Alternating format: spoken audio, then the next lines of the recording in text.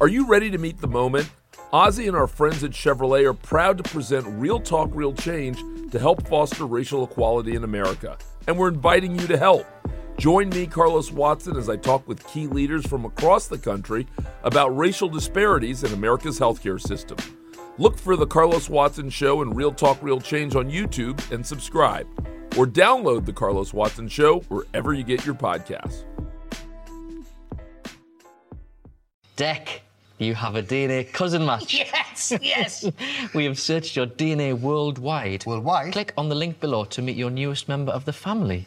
Link below. Know who I am. No. Look who it is. Decxie Carter. Decxie Carter. Dallas, Texas. From We're going to Dallas, Texas. I am still president of this company. And You get quite feisty, don't you? I can see that. It's in your DNA. And I am still your boss. Let's get ready to rumble. Let's get ready, let's get ready to rumble. Watch us wreck the mic, watch us wreck the mic, watch us wreck the mic. Psych. This is Spotlight, the official podcast of Grapple. I'm Benno. I'm Joe. And I'm JP. Hey guys, it's been a busy week. Hello. Yeah. I was going to go through a spiel and JP, so we just go on. What's going on? No. I just like to turn into chit chat for no good reason other enough. than to create a weird beginning. Oh, fine. I mean, I was just going to ask you who was going to win the fight out of Jimmy Havoc and Excalibur. I think we know the answer to that, so you've killed my opening. Oh, every day of the week. I think wherever that fight takes place, Excalibur's winning. Do you know what I'd go for if I was Excalibur? What's that? A few liver shots, because he already punctured that anyway, any of the amount of bloody booze he puts away. This being What a way to kick off. If anyone hasn't seen the news, this is a true story. JB Havoc getting choked out by Excalibur. If you watch their high spots shoot, at one point it was like Officer and a Gentleman, wasn't it? I don't know if you watched those series, JP, where I think Havoc called America, like the entirety of America, a gang of cunts, something like that. And you got Excalibur and I can't remember the other, and Dan Barry took quite a bit of offence to it. And I feel like this thing's been buzzing a while, but to be fair, Havoc's just a cunt himself, so he was always going to get choked out. I'm just glad it was by Excalibur. Yeah, it kind of has rings of when Joey Styles knocked out JBL. Oh yeah. And about how much kind of fun this was. The idea that Excalibur, who seems genuinely like a really nice guy, Steve Blackman and JBL at the airport as well. That's a story I always like. Steve Blackman, where is he these days? There's an indie run there for him, isn't there? Oh, definitely. I can't believe he's not done a spring break. Maybe he's going to be one of the names Janela announced, as well as putting Excalibur in a shoot fight. Joe, do you remember where you were when you heard the news Jimmy Havoc got choked out? Were you happy? Where was I? I was in London on the weekend on a rainy tube at the time. Wow. Very little battery, and someone sent me a link, and I just rolled my eyes and thought, of course, this was inevitably going to happen. And a couple of days before, I'd also watched a segment on AEW Dark that I'd flicked to, where Jimmy Havoc was being interviewed by Cody about, like, I don't know, being in AEW, and all he could say was, yeah, fuck you, I got a contract. I was going to get one of these, but I got one. It was like, you said that 3 times. The segment was awful. Yeah. He was awful in it. Like, he's been shown up, really is. This is undesirable to undeniable, isn't it? That's it. Yeah, that one. He will wear it as a badge of honour, being the first man shit canned by AEW. Big Tone seemed to take it in stride and thought it was quite funny from the press conference, but yeah, I don't think Jimmy. What happened there? I didn't see this. Oh, we just got asked about it. He was just kind of laughing about it, saying, "Oh yeah, it wasn't much of a fight. It was just a bit of a, he grabbed him in a chokehold, fisticuffs. He didn't seem to be too damning of it. I was kind of hoping Havoc could get fired right on air, but." We'll have to just wait a couple more weeks for that, Joe. Havoc wasn't at Full Gear, though. That's true. Maybe he got sent home. I think Do you know where he was? Go on. He was hanging out with Matt Riddle. Was he? Yeah. I just saw a picture on Matt Riddle's Instagram of, like, Saturday night was fun, bro.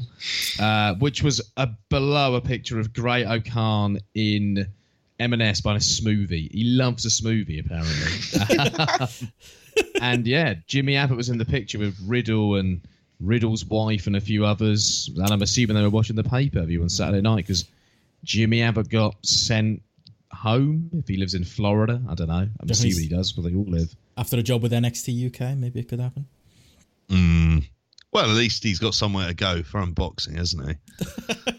Going to be no illusions of him appearing on that show. Which we're looking for tickets for. So if anyone's got tickets for unboxing, you want a live report from the ballroom in our, particular style, get in contact. There you go. Reach out. Have you guys been up to much this weekend? No shows this weekend? Nothing? Anything good going on? I'll tell you what I did see this weekend. I mean, to be honest with you, it's been not as filthy weather-wise as it's been around sort of Sheffield and Derbyshire. Yeah, but Bushby's underwater, I think. Or he's on a big hill on top of the water, overseeing the water from where it sounds like it at Bushby Manor. Yeah, Bushby Mansions. It's this weekend. Sorry, I found myself like kind of watching loads of sport as per. But one thing I did see, and I didn't know if either of you two watched, and my sons were really into it, was KSI Logan Paul. Oh God, yeah. But I was talking to one of my mates about this. Like, yeah, fuck me, that thing does business, doesn't it? I haven't seen any of it, but yeah. Like, if you're laughing at the idea of YouTubers having a boxing fight, look at the box office they've drew, the intrigue they've drew.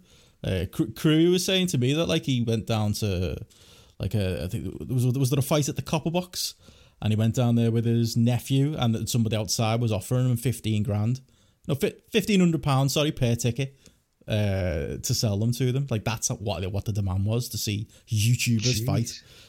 That's the world we live in now, JP. Did you enjoy it? Do you know what? I've seen a lot worse fights, and the crowd were well up for it, but it was strange because they've really invested in the whole KSI Logan Paul story. So they were telling me all this stuff about them going on and about all this rivalry. And Logan Paul is such a heel. And apparently, I mean, he did wrestling in school. And all I just kept on thinking is, if you're looking for that younger demographic, do a lot worse than give him a boatload of money to get him in. Because I tell you what, he would draw. You book it correct. I mean, you would normally say WWE, but they'd just fuck the whole thing up anyway. But if you're looking to seriously make an impression, someone like that, someone like a KSI, because they reference CM Punk at the end afterwards, because he goes like, KSI doesn't want to do a third fight, which means they'll do a third fight, because this one is, I mean, seriously, serious box office records are at risk here. It's absolutely wild. In terms of the overall buzz. I found myself watching that at 7 a.m. on Sunday morning, partly because I'd woken up anyway. And then my younger son woke up and I said, do you want to watch that KSI Logan Paul fight, before he looks at his phone and has it ruined? I think that's a little bit disrespectful on a Remembrance Sunday, to be honest with you, mate. Like, you should have been doing some proper Did you have a poppy respecting. I didn't have a poppy on. Have you got one on now? Because I've got one on, obviously. We've all got poppies on, right? No? I'm dressed up as a poppy, like the Tranmere mascot. Well, you are the most English. You have the most respect. I win the respecting contest this year, mate. I was on poppy watch, and I was on when I was in London, looking around. There was one bloke on the tube who had a poppy on, and he was with a poppy belt buckle on, and he was reading a magazine called Festival of Remembrance. He was doing some proper remembering and respecting, was he? Putting us all to shame there. Oh God. Yeah, there was... his cock and his ego are bigger than all of ours when it came to, repping. Sounds like one of your neighbours, mate. Oh, they are... I haven't seen them, but they'd probably be like the classic, like, got to wear a poppy, got to go to a remembrance event. Yeah, sorry. Will their man cave be painted in it? As Poppy Watch, the Twitter page, which I do dip in and have a look at, is incredible. The Remembrance Man Cave that someone has is on a different level, yeah. And the pub that was only letting people in with poppies, turning people away didn't have poppies, which is quite a fascist approach and is almost kind of ironic considering what a poppy is meant to represent. But hey, a poppy has been kind of what?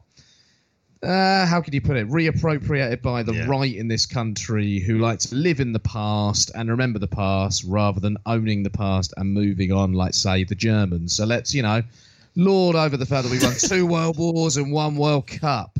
rather than taking our past, evaluating it and saying, let's move on. I remember, but hey, that's the world we live in, or the country we live in. Very sad to say. Political again. I remember being a kid on holiday in like Ibiza or somewhere and got into an argument with some German kids. Bear in mind, I was like 9, and my big comeback was, "Yeah, well, we won the war." I literally used that. Sorry, John. Oh, we spent a lot of time in the British. Benno. We spent a lot of time in the British Bulldog pub in Ibiza when I was a kid, so maybe it all rubbed off on me. Was this after like Euro '96 or something? You were reading after that penalty loss. I think it would have been a couple of years before that, but just in general, 1990 was still in the memory. Yeah, that's it. There's nothing like, say that, as a kid, going on holiday during a World Cup or a Euros. They're the best memories, despite the jingoism and the racism. I really like a World Cup at an odd hour of the day. Like, I like the idea, especially like, well, you two weren't watching the Rugby World Cup, but it being in Japan, because I'm kind of used to watching New Japan shows at that time in the morning. I like the idea of getting big, serious sport out of the way before midday. Like KSI versus Logan Paul. Lest we not remember. Was it a good fight, JP, at least? Exactly. So I forgot where I was going with this. KSI Logan Paul? Yeah, was it any good? KSI, yeah. I'm going to go back to that. Get Logan Paul in as a heel. He's an absolute dick. Very, like, KSI was an Arsenal fan, so he kind of had me. And he's from Watford, and I thought, yeah, that's perfectly fine. So, yeah, KSI, even though he does also come across as a bit of a dick, he's got real presence about him. Get these boys into wrestling. I'll tell you what, and the fucking money will print itself. I'd rather them not come in because I'm going to have to suffer their YouTube videos, and I can't stand anything more than when I watch students that I teach trying to be YouTubers and trying to adopt the personality of what they view as YouTubers. It's painful. Yeah, I don't get it. It's a generational thing. My little brother, all he does is watch YouTube. That's it. That's his entire life. He does nothing else but watch YouTube videos. It's a thing. We're too old for all this nonsense.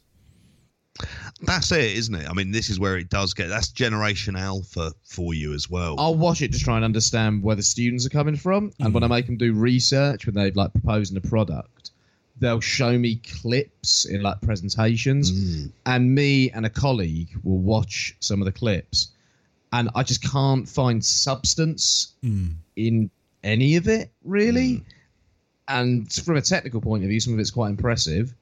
But that's because they've got a lot of money to go and buy expensive kit to get ahead of the game and ahead of everyone else. But I just can't find where the substance, or I'm going to sound like a bit of a twat, where the art is in it. And God, I'm going to sound even worse.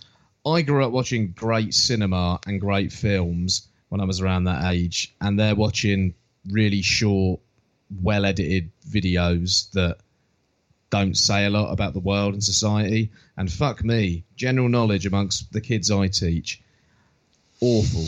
Absolutely awful. One of them didn't know what Grenfell's Tower was the other day. Oof. Oh, no. That's pretty bad. It's gone to the dogs, JP. It really has gone. This country has. It's completely. But I've got that Irish passport, so, you know, ultimately there's a get out of jail free card there you go. Floating around it. If it gets that bad, and it probably will. Do you think it's another happy podcast from us this week? On a more positive note, something someone mentioned. I don't know if you've seen the video or not, but did you see Ant Deck and Dixie Carter mixing it up? Maybe Deck looking for an American passport. Apparently, he's a distant relation of Dixie. Maybe he's trying to escape the country as well. That was, I mean, if only Dixie had known about this during the Impact run, we could have had the new Broom period. That could have, look at AEW on ITV now. It could have been TNA all along. They'd have come over here and gone full time over here if they could have got Ant and Deck in, I reckon. Yeah. Britain's Got Talent followed by a bit of Impact. Double Ant and Deck on an evening. Yeah. Imagine that. Them as like a joint pair of announcers. I think they'd have been great on there. There you go. They're the proper entertainers from our era, Joe. PJ and Duncan. When PJ got blinded in Biker Grove, I don't know if it's a bit before your time. Big emotional moment. Oh, I remember, mate. I remember. I remember this. I was when they came back for Jeff's funeral, and he was doing full-on blindness in that episode as well. Yeah. That's right, yeah.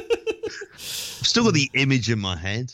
Yeah, It was yellow paint, wasn't it? Yeah, yeah, Over yeah. his It was eyes. yellow paint. He's wearing Reebok pumps at the time as well, if I remember rightly. Do you remember Duncan having a gambling problem as well?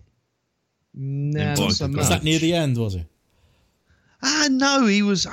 Deck would have been quite young at that point as well, relatively small. He was nicking money from the Grove, I do basically, remember to that. go down and play fruities and stuff. Yeah, Man because after they your put own some heart. paint on it. This could be many false memories. You know, I was playing the Fruities yesterday. Who? The great Okan. Was he? He was sounding like Casino or something, it said on his Instagram. I saw that. Yeah. I can imagine that. I think he'd have a great time. Perhaps he watched some Biker Grove and thought, get me down there. I was going to say, we've talked, like, probably right at the start on Indie Corner, but, like, remember the Biker Grove, like, the wrestling episode they did? Where I'm pretty sure it was PJ and Duncan and the lads went to watch the wrestling, and they had, like, it was like some all-star show. I'm pretty sure Ricky Knight was on there, and the Legend of Doom was on there.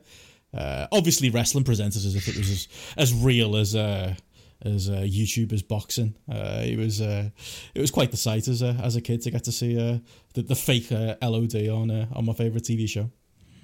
I really do wish I could remember that, but no memory of that whatsoever. Do you remember? I was always more of a... I can't remember that at all. But I remember we talked about it on Indie Corner. And I think I went looking it up now. Bring it up. I'll have a look now while we're on here. I'm looking, mate. You carry on. Oh, okay. But yeah, I can't really. It's really funny because there's bits of we've said this before, but like sort of most of the wrestling stuff. Some of it sort of happened when I was just like the Batista and Neighbours. I missed at the time. Gutted. I won't lie. Biker Grove, go to the wrestling. Found it. We'll throw that in the show notes. Just having a look myself. Give us some play-by-play. What's happening? Can you hear that? Just about. When American wrestling comes to Biker, Ed, Alfie, Anna, Ed, Barney, Fruit, Dale, Gary and Leah pop along to enjoy all the grappling action, including a fake British Bulldog and a pretend Legion of Doom. Oh, I forgot there was a fake British Bulldog, yeah? Because I was trying to remember if there was a real Bulldog. Is it Dynamite Kid having a really bad moment in his life? It's not, but... Oh, no, here he is. Oh, here we go. Who's the bloke ahead of him? Jesus, looks like a packed house here, doesn't it? Shell suits aplenty as well. It was the proper shell suit era. Shell suit era. That does look a bit like Dynamite Kid, actually. Oh, imagine if it was. Here's the Legion of Doom. All right. That's not the worst looking Hawk I've ever seen. No, it's not. He's all right, actually. He's doing a good job. He did lots of local indies, because they were a team, him and Ricky Knight, doing the Legends of Doom, and he went singles. I remember seeing his picture in the paper once and thinking it was real. I never went to the show, though. I'll tell you what, he would go down a treat at Bootle, wouldn't he? And then we This got sort a of shot stuff. of the Newcastle Metro as well, just ploughing along. And back to the wrestling. Bulldog just downed Road Warrior Pork, or is that animal? I don't know. Should we turn this off? Yeah. I'll watch the rest later. You said you missed it now. I had you more down as a Grange Hill kind of guy, Joe. I was, through and through. Mate, any London-centric drama, I was there over a... Corrie I quite liked back in the... Well, I still don't mind it now occasionally. Brookside, of course. I loved a bit of Brookside as well, but yeah, I was always more of a... EastEnders and Grange Hill were always my... And the Bill were always my wheelhouse. Either of you ever watch El Dorado? No. I know of it. I never saw it. It was shite. It was absolutely... It was just god-awful. Very incredibly low rent. But, yeah. Any other soaps? Nah. This is awkward. This has gone very awkward now. Thanks. Yeah, no. Yeah, but I mean, if you were expecting a wrestler to be related if you're expecting a wrestling personality to be related to Deck, probably wasn't going to be Dixie Carter, was it? Look, what I was saying is, I'm hoping this is an angle to get Dixie Carter on like the next series of I'm a Celebrity, Get Me Out of Here or something. Because I saw Ian Wright's going to be on there, and I'd love to see a bit of Dixie Carter and Ian Wright in the jungle. I don't think they get on. I mean, there'd be fireworks. I'd love to see it. I'd be well up for that. I mean, on this, she's a bit. Is she living in Ireland? Or is she just over there for You'd this? be the man to know. I mean, if you she heading was. over, JP, booking the next flight, or When SoCal Val goes over for a visit, JP will be following the arm. I'm just having a look now. Dixie Carter, Ireland. Is she? Yeah. Oh, it says long lost cousin on TV. They met for the first time in an Irish pub. No, she'd flown over there to meet him in Ireland for a surprise journey. Perhaps she had the swinging scenes good over there or something. Could see her being into that. any comment, JP? Oh, Jesus Christ.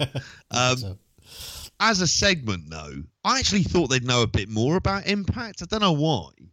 Why would they? I just Why assumed. would Ant and Deck know anything about TNA? I thought they might have watched it. They like a bit of challenge TV. Sort of learn off some of the older hosts. I think they've got more important things going on, mate. Yeah. But as clips go, that was just weird as fuck for being that. I won't be watching any more of it. It doesn't look necessarily particularly exciting. This might well have been the high point. Her daughter seemed very keen, very happy that she'd met Ant and Deck. of course. Son of Surge. Daughter of Surge, I should say. Oh, it's you were right, yeah. Surge's daughter. Yeah. But yeah, what did you make of it, Benno? I haven't seen it, but based on that review, I do want to dig it out and watch it. Yeah, I've made a little sound clip. You have a listen to that. See what you think. That kind of sums up the overall reaction. You don't need to really watch it. It's very much a low rent. Who do you think you are? And they decided just to get Ant and Deck in and have some sort of weird competition around it. Very odd. Oh, what a shame. Again, and with no Surge being there, I'm kind of you're kind of losing me. Surge is always the money past that couple for me. It was wrestling theme music's not been the same since he left the scene. So sad to hear he wasn't on there with Ant and Deck. I'd just like to observe a date between Dixie, Surge, Wendy, and AJ. I reckon that'd be an occasion. Just thinking back to that AJ style Surge segment in the ring on Impact. Brilliant. Golden years of TNA then. AJ Styles having to sell for Surge. It's weird the way he's so happy to be in WWE now, isn't it? I think he's he definitely as much as he's a bit of a Tory, AJ Styles, as are most of probably your favourite wrestlers, but you can't really begrudge him. He sat there through the dark days of Impact to get his blood money contract. So if there's anyone going to be mad at, it's not going to be him. Talking to TNA, you know what date it is today? No. It's the 8th anniversary of the 11, the 11, the 11. What's 11, 11, 11? Wasn't that a thing that JP loved in TNA? There was the August 1 warning. Oh, fuck it out. Ignore me. Maybe cut this bit out. Nope, it's all that was that big angle that JP loved in TNA. Is this the one with what's it called, Tito Ortiz and Ken Anderson and that? Because that's August 1 warning. Nah, this is the one with Abyss. Oh, right. It was 10, 10, 10. Oh, fuck it. Oh, there you go. Almost, Joe. Cut this out.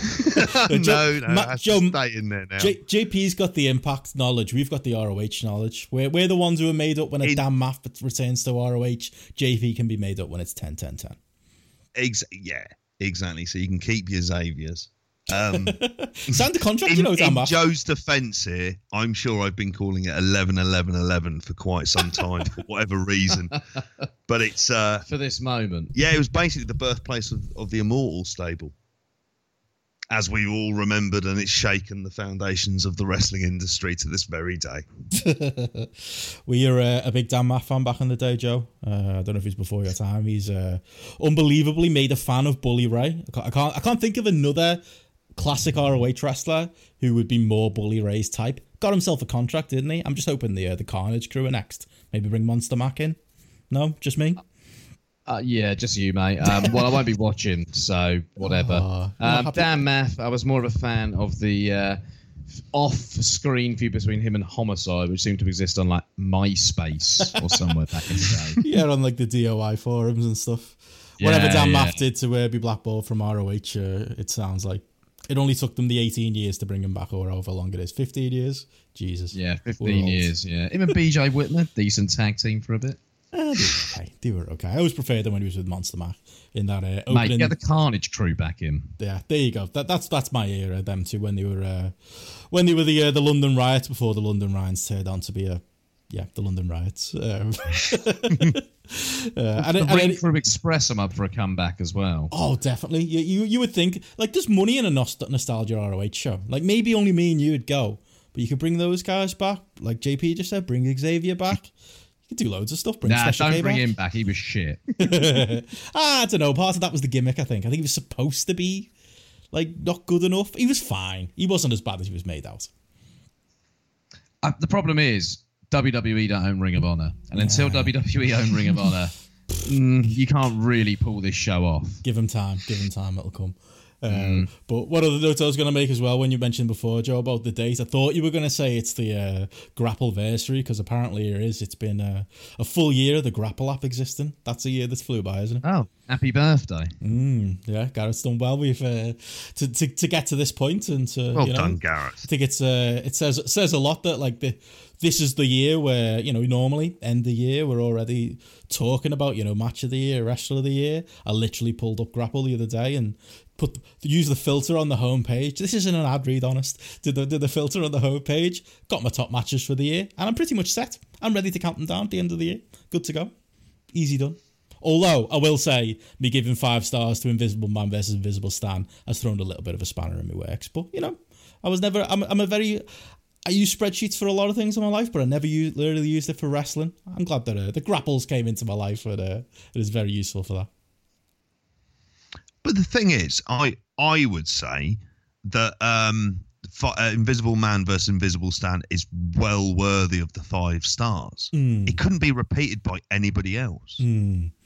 That's the only other thing, and it seemed to work in its own weird universe. It's possibly the greatest comedy match that ever existed. Yeah, that's big praise. But I'm gonna have to give it some proper thought before I put me proper top 10 together. But it's definitely in the mix. I think at one point it was like the top rated match on Grapple. I think I saw Gareth say on Twitter today it's dropped out of even the top 5. I think at this point I know Devlin and Star is currently sitting number 1 over there. But I think it's got a place in a top 10. And Grapple definitely has its uses.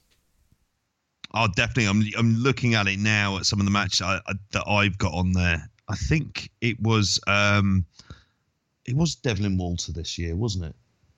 Yeah, earlier this year. Yeah, but earlier this year, that's the only.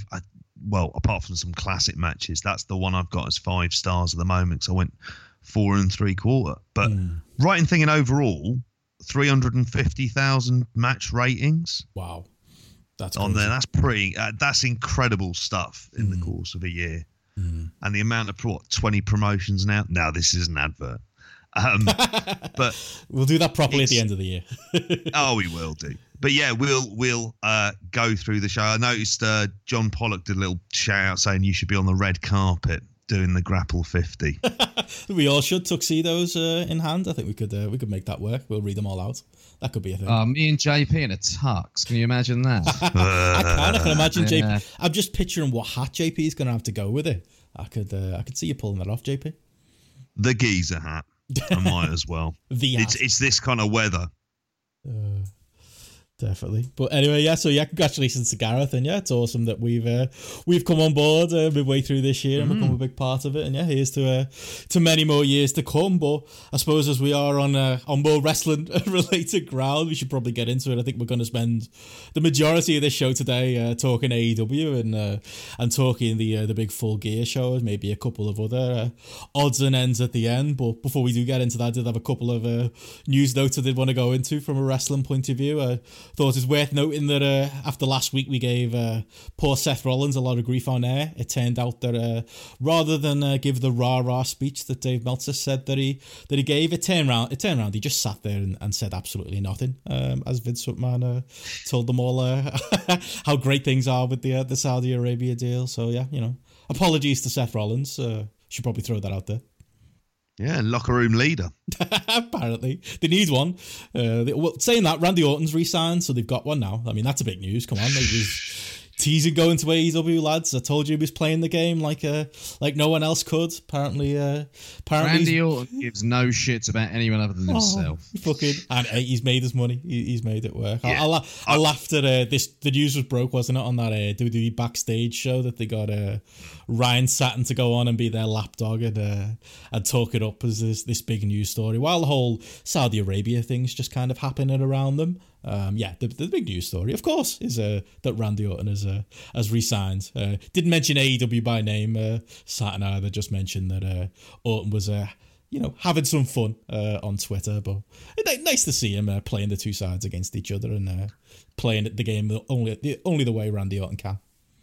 In fairness, I won't watch him if he's there. So when he re-signed, I was quite happy to know that. I was keep the shit there. It's like I can ignore him because he exists there. Any match I see him on, I'm going to be ignoring. I can't see a situation where I want to watch one of his matches ever again. I've sat through more than enough. Too many just bang average matches. Randy Orton isn't going to do anything interesting for the rest of his career. No. I'll make that broad statement now. Yeah, that's the place for him, isn't it? That's the problem. AEW turns into TNA then just because it's Randy Orton snapping one up, despite the fact there's probably not much they could do with him. But yeah, he's not someone that's going to make me tune into Raw or SmackDown. But I always appreciate Randy Orton the man more than I appreciate Randy Orton the wrestler. I wanted to say as well about that backstage show, and you mentioned it's like because they've been trying to do this. They launched their podcast with Corey Graves as well, and the issue is that they can't do any of these things with any element of credibility, and that's the thing they crave the most, because it would require someone from within the company to be critical about the company. Yeah. And that can't exist. People really believe CM Punk was going to end up on that show, as if you're going to get someone giving an honest opinion. You're just going to get your Booker T's of the world and journalists like Ryan Satin, who can apparently be bought, just giving playing it safe, not bringing up any of the actual big news headlines that were swirling around WWE last week, and just talking for the sake of talking. It's like the pre-shows, isn't it, where like Jerry Lawler and Booker T can talk for an hour and literally say nothing. Well, yeah, it feels to me like it's a parody of what UFC Tonight was like. And then they would cut to Ariel Helwani and he'd go through the top 5 stories, and they've just done exactly the same thing with Saturn, but except the entire thing is within canon, canon, whatever fucking canon exists there. It's like Boris Johnson comparing his Brexit deal to a microwave meal or whatever it was he was doing last week while he was at that Trump-like Tory party launch or whatever it was. It's just, the ability to just talk shit and say nothing, quite something. Unfortunately, I haven't got that ability, and I can talk a lot of shit while saying lots of probably quite offensive and quite annoying things during that. But Benno, if you're not so negative, you could get yourself a role on one of these shows. So NXT UK, mate. Once you and Glenn get together for that pint that you haven't had yet. I'm on too many shows as it is, Joe. That's the thing. Jobs for the boys. Too much. Not enough diversity in this wrestling podcasting landscape. I should leave that to someone else. Yeah. Anyway. The other WWE note I was going to mention as well, like other than all that stuff, did you hear about the match? I'll make one comment, sorry. Do you want chemistry or do you want diversity? Choose. This has got chemistry. Maybe not for that first 15 minutes, but it was quite awkward today. Did you see that Walter's got a match on Raw tonight? You're going to be tuning into that? No. Nah. No, it won't. I'll probably never watch an episode of Raw again. The only way that I'm going to watch is if Matt Riddle faces Daniel Bryan or something. That's fair. That's the only way you'll get me watching. Tyler Bate, Daniel Bryan, possibly. I get the impression they're already kind of running on the fumes of the shockingly good SmackDown show they did with the Invasion. And in terms of the other stuff that's going to be going on here, introducing people, and I was listening to Joe Lanza talk about this, and he said the idea really is NXT has to be pretty much dominant all the way up to Survivor Series. And there's no way Vince would ever do that. And also, who wants to watch a bunch of three-way matches? Yeah, that's the other thing as well. You get to the show and it's so gimmicked, and that's one of my issues with it. I don't want to watch shows to get me ready for several triple threat matches. And yeah, it's just not going to get me involved at all. They literally, like, the match tonight, it won't be spoilers because by the time this comes out, it'll well air by now. But the match tonight is literally gets announced as Walter versus Seth Rollins in Manchester. There's then interference by Imperium, and it turns into an Imperium versus Seth Rollins and his mates match. So you get like maybe a minute and a half of Walter and Seth, and then it just goes into WWE, gang wars, brand supremacy, the normal stuff that's well within their wheelhouse. Yeah, where people suddenly decide they're going to die for the red or blue or yellow brands. In this case, in which cases they've only been there for 2 weeks, 3 weeks. Consider the booking here. The special relationship, the UK and the US. For WWE being, so aware as they are, probably remember that it was Remembrance Weekend and thought, let's have them crush a bunch of Germans because the British crowd that are living in the past and like to remember their 2 world wars and 1 World Cup will probably love that on Remembrance Weekend. And they probably were wearing poppies while they did it. So, yeah. What else would you expect from the big Trump fundraiser? That's a point actually on the bad podcast fronts. Like you say, we might, our podcast is one thing, but at least we haven't got Donald Trump Jr. on our podcast like Jericho did this week. What the fuck was that about? Oh, yeah. He's got a book out at the minute. What's it called? It's getting trashed, isn't it? Absolutely. What's the book called? Oh, it's just a vile book about how everything is the fault of liberals. It's called something like Triggered or so. It's Triggered, isn't it? That's the name of it. Fuck. I mean, one thing I would say is like we said earlier about AJ Styles, like, people probably should be shocked. Like, if Jericho turned out to be a Republican, like, okay, like, it's like being shocked that, the Young Bucks are Republicans. I'm sure they are, considering where they're from. It's like being shocked. It's like, remember when, and I'll probably we've had grief for saying this before, but remember when everyone was shocked that the Briscoe brothers, the chicken farmers from Delaware, weren't too hot on gay marriage being taught in schools? You should probably expect that, like, considering, you're watching American wrestling and considering the American public voted a Republican into office, that a good percentage of your wrestlers that you like are probably not going to have the political beliefs you are. Although at the same time, Donald Trump Jr. does take the biscuit. Yeah, that is pretty toxic to go along there. That I don't think. What would there be repercussions? I haven't listened to it because I just can't listen to Donald Trump Jr. I'd like to know how it came about. Yeah, it's very is that something they actively sought out? I mean, that's a very bizarre thing for him to do. I don't know what he'll do listens wise. If that is that a direction he's going to go in? The idea of being interview people is in and of itself I'm fine with, but I doubt it's ever going to be critical, or he's going to say, hang on a minute, there's a lot of stuff in this book that's absolute shite. That's not going to come up in it. Have you listened to any of it, Benno? No, I didn't realise it had gone out. I knew he teased it, but is the episode actually out there now? I'll drill down and listen to it. Oh, maybe. I haven't checked. Yeah, it went out on Friday. Yeah, did it? I can't imagine it being a great listen.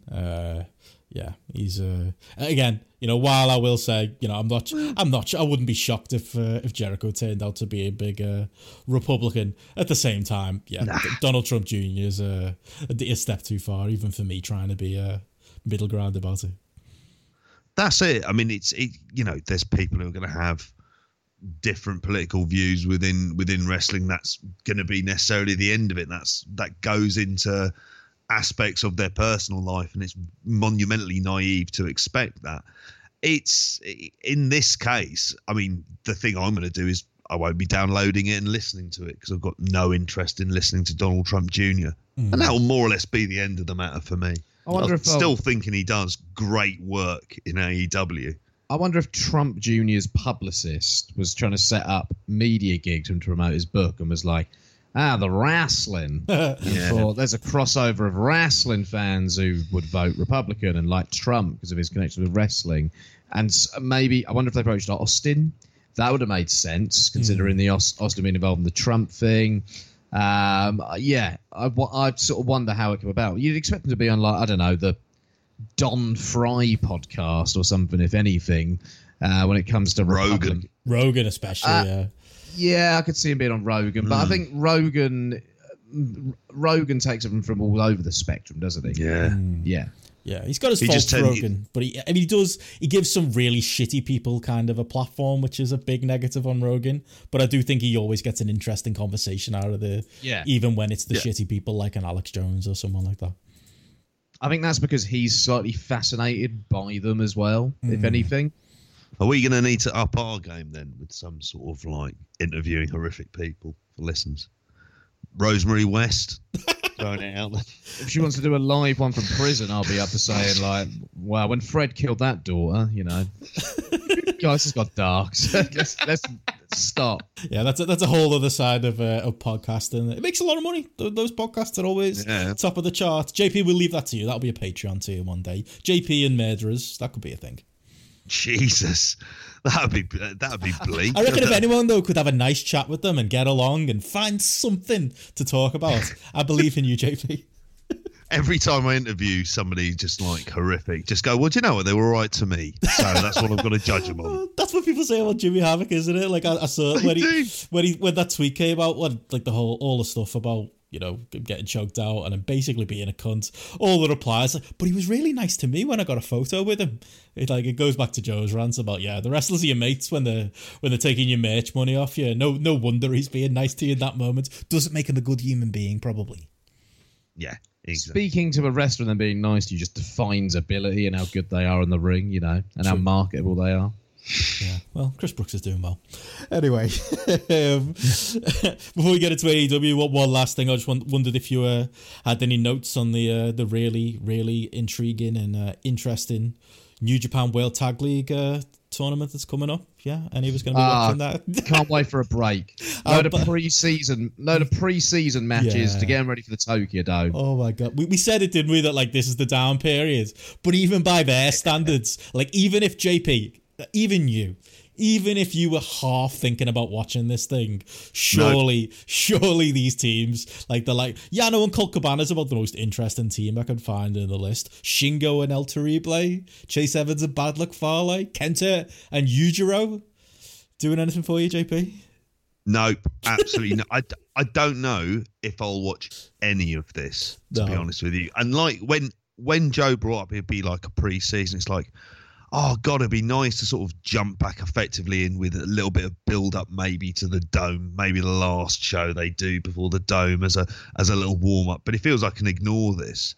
And I was thinking like about it earlier on in the year, I was quite excited about the idea of Aussie Open being in this, and that probably for me would have meant me watching a good few of the matches. But the fact that they're unfortunately not in there, and the makeups of some of these teams. And you're thinking, well, who realistically could go through and win this and go to the Dome? And you're thinking, I don't think I could handle like watching a series of Evil and Sonata matches. Who are the tag champs at the moment? God. Oh, it'd be Evil and Sonata who'd win it then. Yeah, they're literally the only two tag teams in the entire thing. Like there isn't another tag team in this tag team, unless you count Makabe and Honma, or Tanahashi and Toa Henare, Jeff Cobb and Mikey Nichols. Jesus. Finn Juice would be an outside bet. I suppose they're kind of aligned together in story, but like, it's just an absolute. I mean, saying that, it's all like stars and jobbers. Who's the star and who's the jobber in Evil and Sonata's team? Well, aren't they apparently going to get ready for a big push of Evil? As a singles guy, outside of LIJ. Yeah, I mean, I won't lie. I'm kind of more intrigued to see Evil as a singles than I am Sonata. And I know that in and of itself, I can't say I'm overwhelmingly excited by that prospect. I'm more like, oh, right, let's see what he's like. And then inevitably be not just sort of, I don't mind Evil as much as you two. The Evil and Jay White era in New Japan is not an era I'll be into. No. How about the Evil and Jay White era of Rev Pro that's coming next year, Joe? What? I just assume that's happening. Evil, big singles run, Rev Pro champion. It's got to happen. Yeah, I could see that. Although Sonata looks like he's getting the next shot, doesn't he? Yeah, it's probably. Jesus, that's a bit of a worry. Yeah. We should all thank Gatos, shouldn't we? They're giving us the winter off, and we can just look forward to. We can all tune back in Wrestle Kingdom weekend. Joe can have your Rose JP, and everything will be right in the world. Exactly. Yeah. And I don't know if you read it, but WH Park wrote a sort of a preview of both that of the New Japan Tag League, but also the All Japan Tag League, which looks, we were talking a bit about earlier on before we started recording. That looks a lot more interesting. Teams in that and the matches in that seem like, I don't know, like I'd be a lot more engaged with it. The idea Suwama and Shuji Ishikawa, Daisuke Sakamoto and Bodyguard. Who else in there? Jake Lee and Nomura. They'll be good. Yoshi Tatsu and Joel Redmond. I saw that. That's a team. Good to see him back. Joe Doring, Jun Akiyama. That's a team. Yeah. Although Joe Doring's sort of losing it a bit, isn't Well, they're both breaking down at this point, but I think they'll have at least one or two good matches. That's a lot more intriguing to me than any part of this New Japan one, but I'm quite glad to take that little break away from them. So yeah, unless anything massive happens over the next few weeks, I can't see. The Tokyo Dome card is kind of, I wouldn't say set in place. It's only really the kind of lower undercards and on what nights they're having them on. That's the only kind of things that need to be firmed up. But the top of the card is pretty much settled. Yeah, it's coming together quite nicely. But I never watch any football during pre-season. If it's a non-major tournament season, I basically take June and July off football and watch nothing until the opening day of the season. It, refreshes me and gets me ready for the next season. So I'm taking it as, just a nice month off of New Japan, which is awful that I think of my hobbies like work. But whatever. There's going to be plenty of, election coverage and plenty of Joe's political corner on this podcast for the next month or so. So that'll keep me occupied. Was it work watching Southampton this weekend, Joe, or should I move on to AEW? Oh, fuck off. I knew we were going to bring that up at some point. Yeah, we'll let this barren run of home form continue. Well, barren run of form, but our home form is like different level of bad. So many of my mates who have season tickets. My sympathies go out to them, honestly. Yeah, the first grapple derby of the year. Look, I was well happy about the Liverpool City result, and that was a great game as well. So, yeah, that cheered me up massively. Yeah, to be fair, mate, I'm in the same boat. I don't. We have one good weekend, and I'm not rushing out to get a season ticket. And you've seen how close I live to Goodison Park. Even comes up on my tweets now. Shower of shite at the weekend. Don't get too excited. I'll take it, though. I'll take it. But anyway, yeah, we should move on to kind of what will be the main part of this podcast today.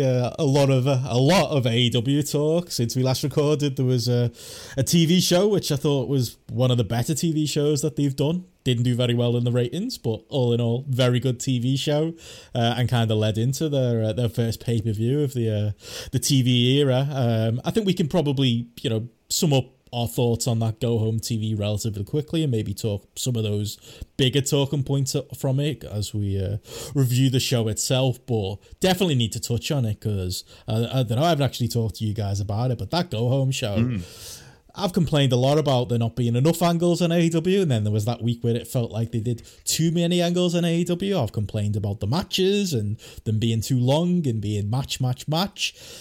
Matches were maybe still a bit too long for my taste, but as far as balance for a show, I really thought that Go Home show was the template AEW should be following, and it probably helps that they had three of the best segments that I think they've done, from the Cody promo to the Jericho video to the show close and brawl. I thought they went into to full gear, at least from my point of view, with a lot of momentum, and I was just based on that TV and based on some of the videos they put on YouTube, hyped going into to full gear, and well up for it. Yeah, I mean, I like you. Those were the three standout moments of that particular show.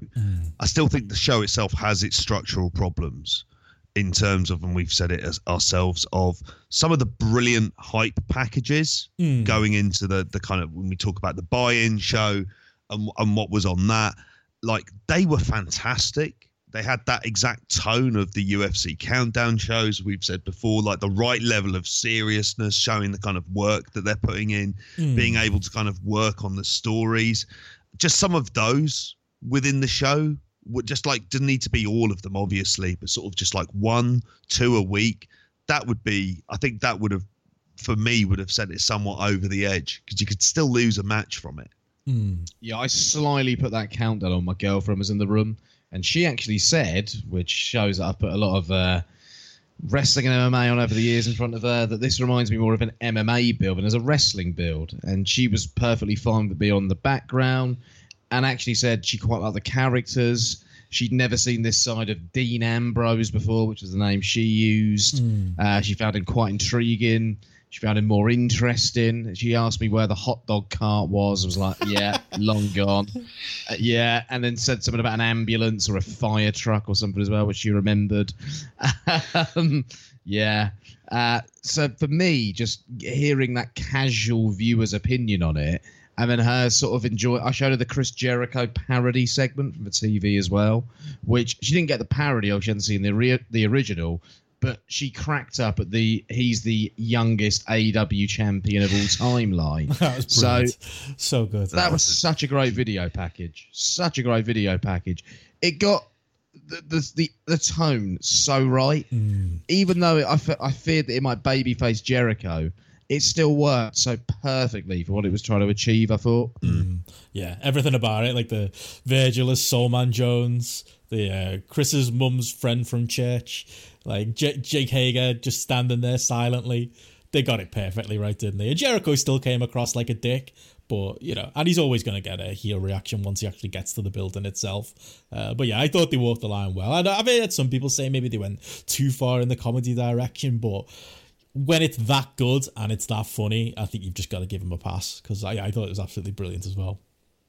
Look, I love Kevin Nash taking the piss out of Arn Anderson's retirement promo. As much as that probably kind of baby-faced Kevin Nash when he was a heel, and as much as Arn Anderson apparently didn't enjoy that. Yeah, but, my spot, your spot, my dog spot. That stuff. Yeah. Arn's not a man, I think, who's got a lot of humility about him. But yeah, I thought that it was one of the best parody segments I'd seen on a wrestling show ever. It almost reminded me of something that like Joey Janela might do on a spring break or something. But how they got the tone exactly right, the situations were right. It furthered everyone's character within the package as well, but was fully aware of who the Elite were and who Cody was. So yeah, I thought it was great stuff. One of the best things they've done on their TV so far, I thought. Definitely, yeah. I thought that, and again, I thought if you thought that was maybe too much comedy for you, compare that with the Cody promo. You got the Cody go home, passion, just feeling and just getting everybody in that building and everybody watching it at home, myself included, desperate to beat Jericho. Like that was a piece of work. That thing, I thought that was absolutely incredible and deserving of the plaudits that it got coming out. Yeah, it was different level. I think it might be my favourite promo in wrestling since the pipe bomb from CM Punk. I was trying to think what promos have come close to this level. Like the pipe bomb's one of my favourite promo ever. Tim Storm's promos are excellent, but on this level in front of a live crowd like this as well, the cadence, the tone, there was this almost like statesman-like delivery to it as well. Like it was the kind of presence that he kind of captured as well. The fact the crowd were hanging on every single word. He was taking them a journey. He was telling them a story. It was on a different level to any promo I've seen in years. Dusty-esque. Absolutely. That's really what it was. If you're thinking of any of the figureheads of this company who seems to get the idea of what a proper main event world championship feud and angle should be like, and the right sort of tone and delivery of it, as you've mentioned there, not only in it, but the sort of tone they have throughout this feud. Like this promo it's the prototypical babyface promo, because it doesn't make them look like an idiot at any stage. And they also have parity with the heel, even though the heel may be sort of a lot more insulting. Although his line about a lion's tail being available for $3, that was a great line. It's like fantastic. Yeah, it's the best babyface promo. Absolute bargain at that price. An incredible book, though. I've read it twice. I've got it somewhere. I don't think I've ever finished it. Is that the one where he skips back and forth from the Fozzy stuff? Because I was skipping those Fozzy chapters. No, it's the first book. Oh, the first one. I have read that then. Yeah, I've seen that. I've read that. Yeah. I've got that. That's a good book. Good book. Something made it of the awkward water. again, mate. What's going on with you? That's Something all of the water right. today. Going back to the promo, Very tired. yeah, I'm knackered today. Like really, really feeling it. But going back to the promo anyway, in terms of the crowd reaction as well, it was the way they were hanging on every single word, and to get a crowd to pay full attention to an in-ring promo in this day and age, I think it's hard. And they were fully with him. There was no one chanting shite. He was getting a babyface reaction. People were invested. People invested a major title feud on a major pay-per-view. When was the last time this really happened at this level? And, you know, that really made me quite happy. And the fact that Cody has improved to this level where he's got that much confidence and he feels comfortable executing that sort of promo, yeah, good on the man. Is he the most improved wrestler this year? I'd say in the ring, maybe Lance Archer. But as an all-rounder, I don't think there's anyone that has improved at this level in 2019, because he's gone from a guy touring the Indies who was getting better, was decent, but I left a show when he main evented in Portsmouth. Oh, yeah. Because I could be off with a match. Yeah. Wow. And now, I think he's my favourite. He's the most invested I've been in a wrestler in ages. He's the best babyface in US mainstream wrestling since Daniel Bryan, if you ask me. Wow. Yeah, and it's true. And he's got that connection to the fans, and he's got something that I think the rest of the AEW roster doesn't have. I think there's just something special about Cody right now. And again, we're talking about Cody Rhodes.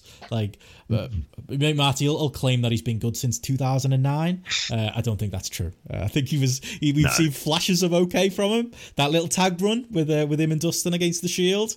You know, we had some good little flashes of brilliance from Cody at times, but overall he was a very bang average WWE mid-carder, wasn't he? And yeah, to see him reinvent himself to this degree is something else. And I mean, going into this pay-per-view, the reason I brought up Tim Storm before is because, like with Tim Storm, you cut a promo like that and I'm ready to run through a wall for you, and I was there with him for that entire match. But I'm not sure you can say that about the entire show. I mean, we should probably talk Full Gear as a whole now. There were highs in the show, and there were, you know, middling points, I thought, as well. But yeah, you know, all in all, it was plenty of talking points coming out of it. But I suppose that you both mentioned it before, the pre-show. I thought that was actually strong this time. They didn't waste an hour on nonsense and an hour on librarian stuff. We got the one match and we got a half an hour of promo packages and videos. We also, unfortunately, got Brandy McMahon as a comic book villain.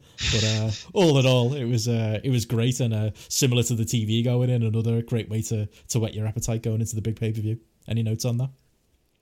I remember sending a message to like the group chat, just going, "My God, like really enjoying this opening packages, loving these promos." Generally, the match between B Priestley and Britt Baker, it was okay. I wouldn't go. It was fine. It was fine. I think I went 2.5. Britt Baker is green. She's without a doubt. She's very green. I mean, it does help they're in front of a crowd who are wanting this to work as well. Well, they've got people invested in it. Yeah. And they've built a reasonably good storyline between two women who are almost like prelim wrestlers. Like, fair play to them for actually being able to give this some substance to the story as well, and sticking with it from that show that was outside wherever it was when she got the concussion. Like, that was, 4 months ago? Oh, yeah. And they managed to take this through that 4-month run. You know, fair play to them. I thought it was fine. However, it was all ruined by Brandy Rhodes coming out. That was awful. Like, what is she? It'd be, you know what, JP? It'd be fine if she was like, if this was all you saw of Brandy Rhodes, but in that Stephanie McMahon vein, you know, like on WWE TV where she's the villain on TV, but then they'll show you like giving, you know, toys to a Make-A-Wish kid on the same TV show. Like, she's in all the Cody Rhodes videos standing behind her, behind him, being a normal human being. And then all of a sudden she's like dressed up as a witch, like she's been in the same bin behind Sports Direct that Evil gets all his gear. Like, what is she? Like, I don't understand what this whole character is supposed to be. It's so hammy, and it's very Lucha Underground, and it's just very vanity for me. It's a vanity project more than anything. Given the choice, this or the librarians? Neither. Yeah. But at least the librarians are there to get squashed. As long as they don't get... I can take that. She's being presented as like it's an important part of the show. I don't get it. Reminds me of Bray Wyatt. Yep, that's kind of the Dark Order is kind of a very Bray Wyatt kind of esque thing. Boris Wyatt. As Andy pointed out, it just doesn't really fit, does it, with the overall? But I thought that was like the one negative of the pre-show. Like I say, all the videos were great. I love the 3-man booth on the pre-show as well. I thought Taz or Golden Boy, either of them, I would have taken over to the main show just to... Definitely. Taz is good. I don't like 3-man booths, but, if it just made JR speak a little bit less, I would have taken it. And Taz, JP, I know you're a big fan from the Impact days, but, I think he has... I think immediately... and the SmackDown days.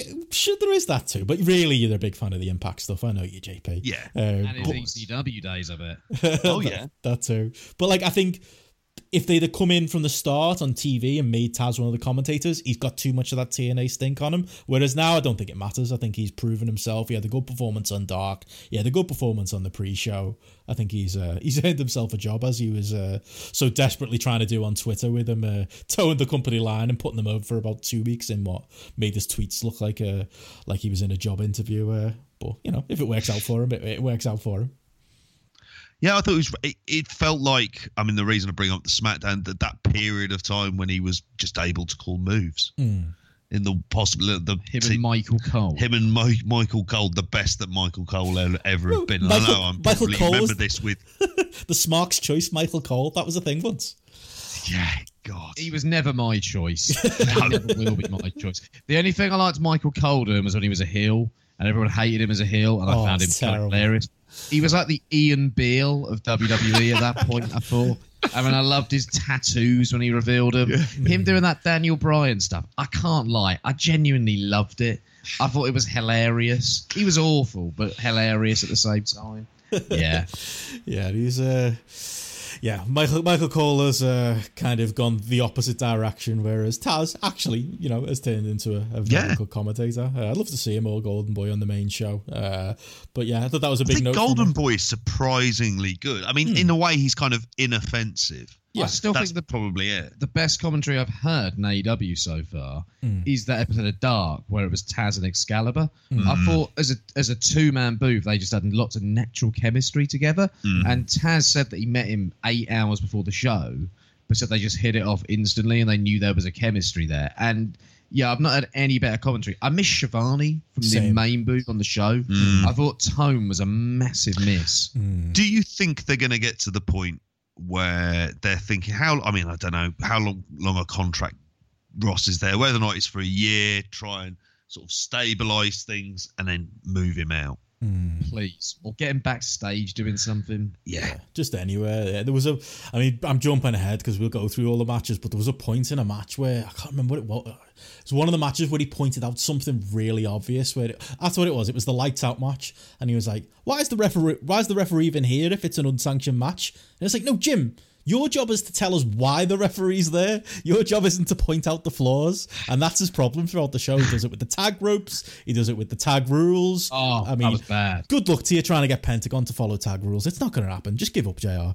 But yeah, he's like... He just comes across like a grumpy old man, and he feels like he's on his podcast, like we've said a few times. And I think Shivani was a big miss because you kind of get that just happy to be there. He turned up to the TV this week with luchador socks on. He posted a picture on Twitter of how happy he was with his luchador socks and how much he was looking forward to seeing some dives on TV this week. That tells you what a great man Tony Schiavone is compared to kind of grumbly, miserable Jim Ross. So yeah, thought he was definitely hugely missed on this one. Yeah, he was, and hopefully he'll be back in for the next one. But is this going to be a permanent? I know he's been doing this sort of commentary gigs and stuff for quite a long time. He's been doing like local sports teams. Yeah, I think he was overdoing something like doing his real job. But would you both be advocates of I'm not saying do it all the time and every week, but sometimes sort of changing up the commentary booth a bit at times? Like WCW did. Yeah, different hours. Yeah, WCW did it for hours of Nitro, didn't they? Where they'd switch up Zbyszko and Mongo, and at least we haven't got Mongo. That's at least we haven't got Zbyszko. Zbyszko. New World Order. He'd never let that one go, would he? He was fucking garbage. But yeah, I'd be up for that. So yeah, hopefully we get some more of that going forward. But yeah, after the pre-show, we went into the main show, and yeah, I think as far as the show goes, it was a surprise for me. The opener, Santana and Ortiz against the Young Bucks. Kind of thought you might have gone with something a bit more, I don't know, lively. I don't know. Yeah. I felt like the crowd's gotten a lot of criticism. I've listened to a couple of podcasts now and read a couple of reviews, and they weren't great. But I wonder if they would have been better with better placement of the show. Like if you'd have thrown that 3-way, I know it was for the belts, but if you'd have thrown that 3-way tag here, I think they'd have been more up for things because, as far as a story you want to tell, the leg drama that the Young Bucks were trying to do, similar to the back drama stories they were telling in New Japan last year. Sometimes a little bit too wink, wink, nudge, nudge for me, but I kind of get it as something you want to tell as a story. But it was more of a slow burn story match, and it was more about the Young Bucks trying to prove a point than it was for me, suitable for this point in the card. I still gave it 3.25 on Grapple, but maybe that says something about how, for me, disappointing because I was expecting to go more than 4 for this and I was expecting to be bang into it. But yeah, not the greatest start, I thought. These lads should be having a 4-star match at least, if you ask me. Now, I've got real issues with the way the card was structured generally. I thought that was a bad match to start the show with. And I think they've kind of fallen into a bit of a WWE structure trap where you got to get a hot match on first. I don't agree with that. I think try and condition the fans to more of a New Japan approach. If I'm honest, I would have put on Sean Spears and Janela first. And I'd have had Janela do stupid shit for 5 or 6 minutes just to get the crowd going. And then I'd have had the Spears win at the end. Gone with that. Then I'd have probably gone with the 3-way tag title or the Emi Sakura Rio match. And then I'd have gone to the 3 most anticipated matches at the end of the show, like they did for Double or Nothing. So I'd have had this third from the top, followed by Moxley Omega, followed by Cody Jericho, probably, if I was structuring the card. And yeah, I think that there was a lack of pace and urgency to parts of the card as a whole. And I think that was due to the kind of weird structuring. It was like the crowd weren't ready for the Bucks and LAX at that point, I thought. Yeah. Now, Mike Sempervive was at the show, and he said the crowd are really hot. And they're saying that it might have been really badly mic'd. But like you guys, I thought... To be fair, we've said that, haven't we, about the TV a couple of times, JP, that the micing seems off. But that Charlotte crowd for the last TV were awesome. They were so That was the smallest crowd they'd had as well. They were the best crowd they've had since probably Double or Nothing, actually. They were awesome, I thought. It was a real shame because Mike Sempervive said that. I was looking at the front couple of rows and they were just sat down looking kind of bored at points of the show, I thought. And you got that bloke who's in every front row of WWE pay-per-views with the green hat and the green T-shirt and the goatee beard. I'm thinking, can he fuck off? He's just a reminder of shit WWE pay-per-views. And he's always bored and he never cheers. He never does anything. Look, get the Ogdens in there. They'd have got this crowd going. Yeah. They single-handedly got Blackpool going mad for Joe Coffey and Pete Dunne, and that match was terrible. Think of what they could have done for actual good wrestling on this card if they were there. They might get the crowd going for Sheikh El Sham and Fludder. Apparently that's a match coming up in PCW. I saw on Fludder's Instagram. I want to see that. That's a match I need to see. At the Avoc as well, the only place to hold it. Fludder Wrestling. He's been in New York, so he must have been, doing well for himself last couple of weeks. So he brought a good all of sweets back from New York as well. So got the diet down going into the Sheikh El Sham match. Good on him. Who's got the better Instagram, Stephen Fludder or Great O'Khan? Fludder's the original, but O'Khan is slowly kind of moving up the chart for me. Yeah. Fair enough.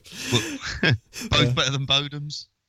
Bodum just comes across like one of those people I went to school with who was a complete cunt at school and was very ignorant and would just take the piss out of everything and would take the piss out of me for liking wrestling. And he looks like he's still being that person probably about 10 years after he finished school. So... yeah, Bodum's a prick, but his Instagram is a great insight as to his very small mind. So there you go, everyone. That's our thoughts on LAX versus the Young Bucks. Sorry. 3.25 I gave it, lads. What did you give it? Bucks lose it again as well. That's another talking point. Anything on either of those points? So I went 3.75. I still thought it was a very good match for what it was.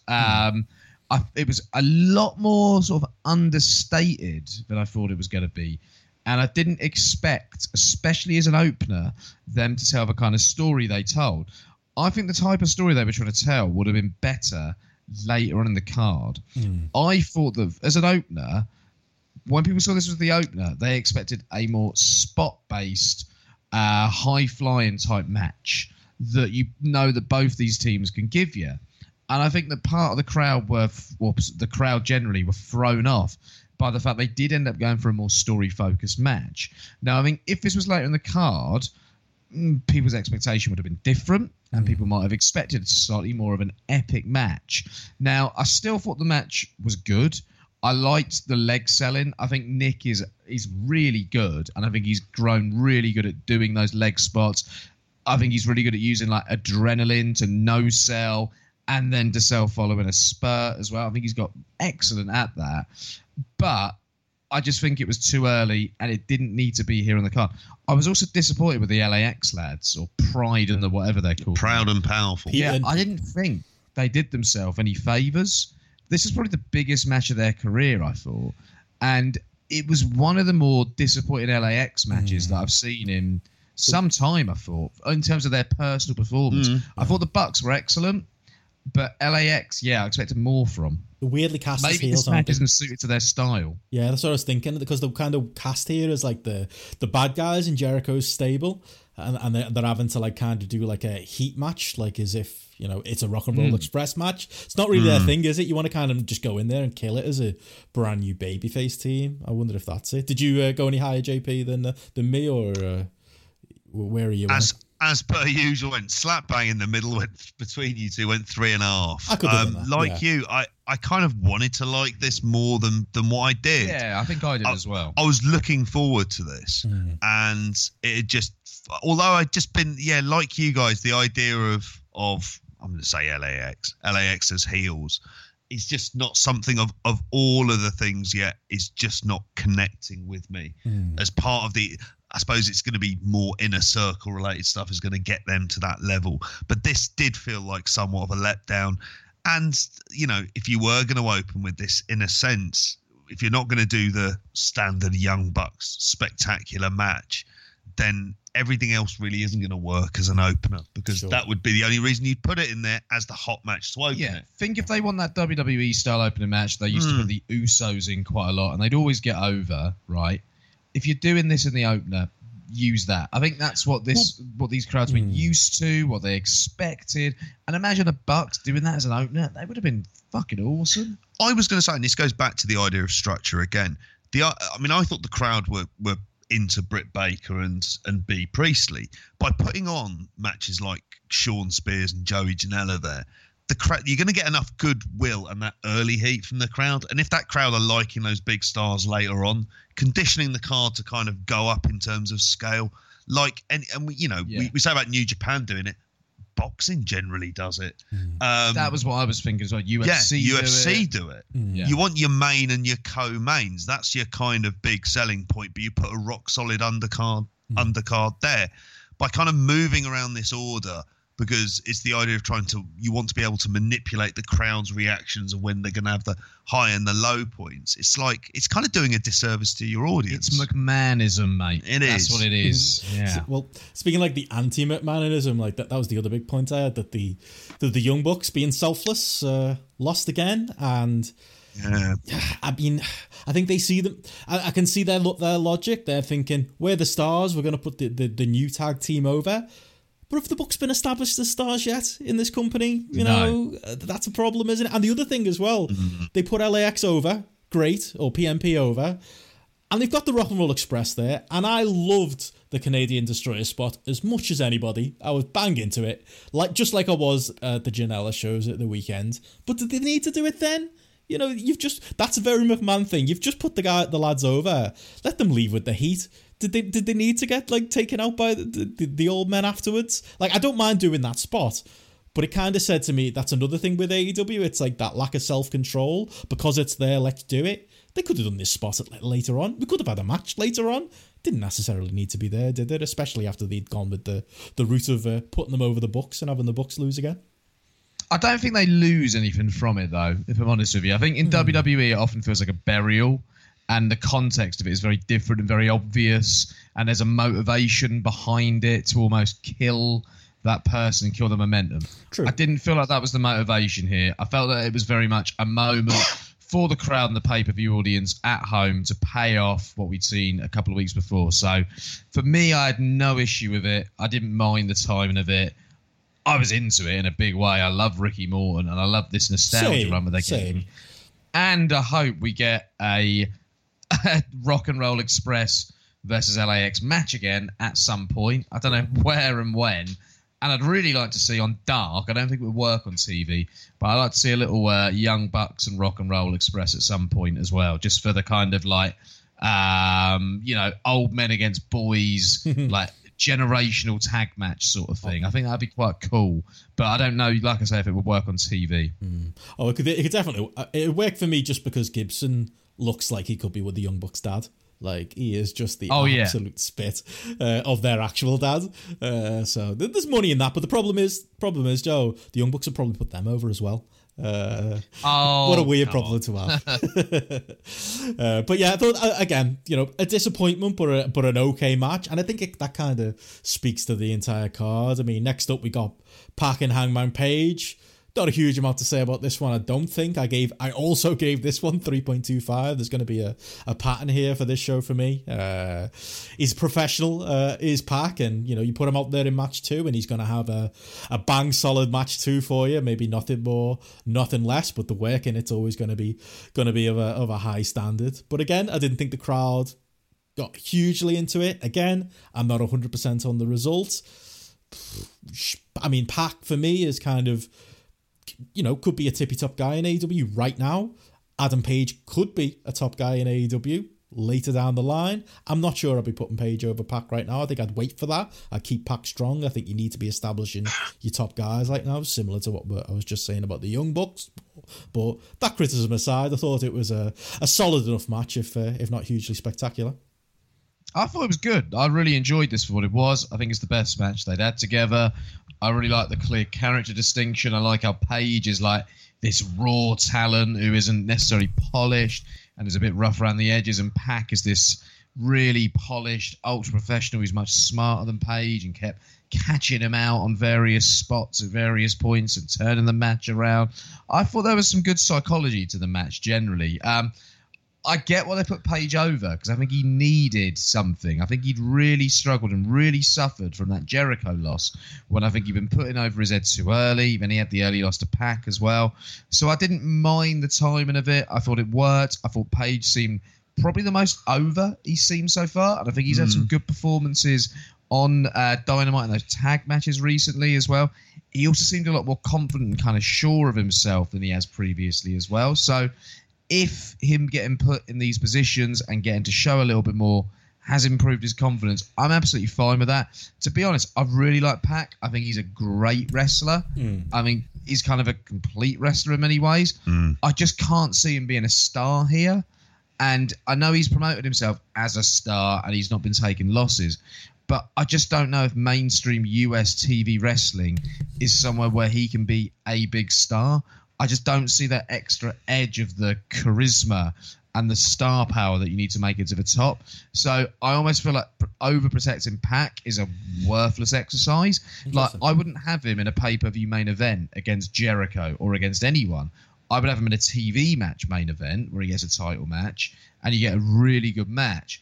But I just don't see him as world champion material or as a full-time main eventer. So I don't mind that. Long term, I see more in Page as a long-term, slow burn build, maybe 2-year build to getting something possibly. But yeah, I like the match. I thought it was decent. How about you, JP? What do you give it? I gave this one 3.75. I enjoyed this more than I enjoyed the opener, and echo a lot of the points of this is the best match. Sorry, no, I went 3.5 on it. I did prefer this to the opener, partly because I probably had lower expectations, to be brutally honest. With this, I would agree to a certain degree about Pac. I think it's more the presentation of US TV as much as anything else. I could easily see him being, if he was in New Japan, for example. Yeah, they spent a year in it. Well. The idea of him being like a main event star there, I something can see that myself. Completely envisaged that. In AEW, I don't know if this this kind of, like you say, it's that form of kind of episodic TV. If that's something that's going to kind of lend itself, particularly if you're protecting in terms of wins and losses. I see him as the gatekeeper who can get the occasional title match. I see him as the guy you beat on the way to your title match, possibly. I don't think we're hugely different there, because that's kind of how I'd see him. I wouldn't see him as like, you know, the guy on the posters and the long-term world champion, but I would see him there or thereabouts. Like, I think that's the thing with him right now. Like you said, I think we kind of agree. You could slot him into a world title match on TV and it'd be a suitable main event. You could slot him into I think you could slot him into a title match or maybe a B show. Doesn't have to be like an A show. I think, I don't know, I've got more confidence in him just because he is such a good promo to carry, you know, a feud of that level, even if, you know, I'm not saying he should be the, you know, the Cody Rhodes of the promotion or the Omega of the promotion. I just kind of think short term you can do that with him, whereas short term you can't really do that with Paige, and it's more of a longer term game. Without a doubt. But I think Paige needed a shot of momentum now. I see that. Because he'd struggled at the start. And he had that very good promo. He's got a little bit of that momentum. Paige can lose next time out. That's the thing with Paige at the moment. And I think they're going to build to an Omega feud where I think Omega needs to go over Paige at that point in time. So continuing with that momentum for Paige at this point in time, I think is more productive. Whereas I think Pac loses nothing from this. I think Pac is fine. You'll always get. You see him being less over next time he wrestles? True. I would argue he needs another angle and storyline direction in terms of feuds, which is probably going to be Moxley is the way that they. I think you go with like Pac Phoenix or Pac Pentagon. That would now. I'll take it. That was one of the other points I was going to raise. You put Pac over Phoenix, and you're going to get a spectacular match at the same time. Yeah. I definitely go along with that. I mean, I think in terms of Paige as well, one of the things you can clearly see is the benefits. And we brought this up in the past of when he did the G1 and he was working on that regular basis, how much he was improving given the people he was in there against. He's now at a point where he seems to be, he's working on a weekly basis against generally good workers for the most part, apart from those few runs there. And you can see him getting back into his stride. He'd had his injury, seems to be getting over that. You can see that as a result of that, like you both mentioned, the confidence is there. The cowboy shit phrase has got over. Yeah, it's cool. That's helped him. That's a shot in the arm for it. It is. It's a shot in the arm for it. It's just not rushing it. And I think we'd all definitely agree with that. It's just not going too much too soon with it. Yeah. But in that, there are things I'd like to see him do with that mid-card in particular that would massively help him. And Joe mentions it by having a sort of a Phoenix in there and a Pentagon in there. And I think something they really lack is, frankly, it's a sort of a big bruiser wrestler as well in there. There aren't enough of them about anywhere, man. That's it. Where you get this person from would be it. Jacob Fatu. I mean, he wouldn't be the kind of wrestler I'd go for. I don't think someone like, but he's got something a bit different about him, I suppose, in terms of size and style. Yeah, but you know, I think it was a 3.5, and you know, it was more than what I expected, as we were all kind of, I say, slightly let down by the opener. Yeah. Another Pac match I'd like to see actually would be Pac Darby Allin in a bit of a feud where Pac bullies him and Darby kind of gets over as this underdog. I think Darby Allin is a real shame they've not really done anything with him since the Jericho match. I think that's something they should have followed up on earlier, because I think you could have really built him after that as this kind of underdog, and he's probably lost a bit of steam based on that. But I think you could have a really fun feud with Pac and really gain something from it as well, and I could see their styles meshing. Yeah, there'd definitely be money in that. You get the sympathy on Darby Allin, who has been missing. Who, you know, I love that AEW are, like, you know, moving people in and out of the TV. I think that's a good idea.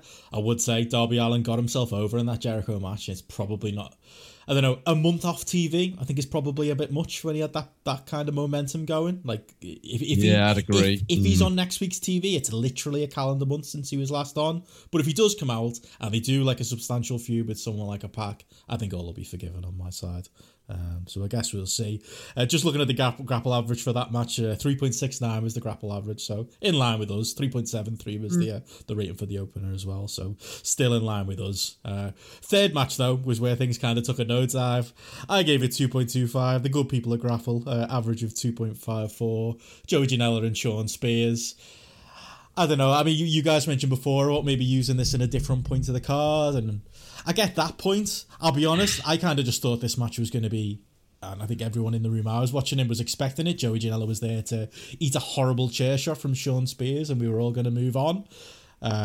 Instead, we kind of got more of a match. I don't know. I don't really get the point in Sean Spears. He's got this grandiose entrance. The lights go out for him, as they do for several wrestlers in this company. They love that gimmick to AEW, knocking those lights out. But I don't know. Sean Spears for me is very much that.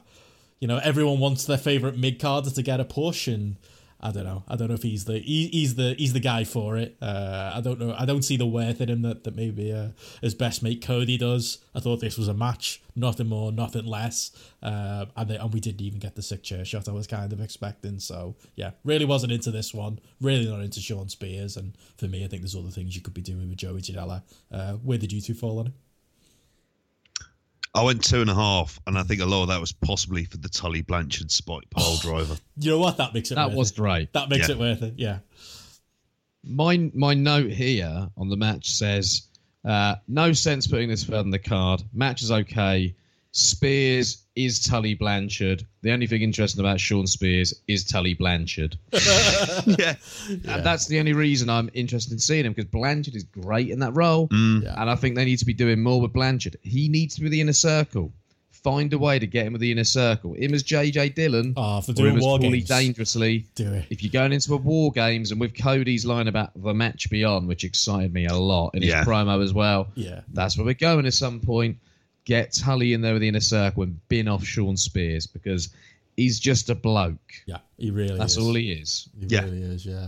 Throw all the bells and whistles you want on him, and he's still going to be 10 guys, isn't he, JP? With Janela, yeah, exactly. I'd wanted to have some faith in terms of what people said, but it's just not there. It's just dull as dishwater. I thought the crowd was absolutely dead throughout this, pretty much. It was intriguing afterwards with the promo where they seem to be going with Janela next in terms of a feud with Kip Sabian, because they're the Penelope Ford That's line. That's a real life angle as well, isn't it? It is. And I remember hearing Dave Meltzer talk about it, and I would say it's absolutely, you need to explain this though.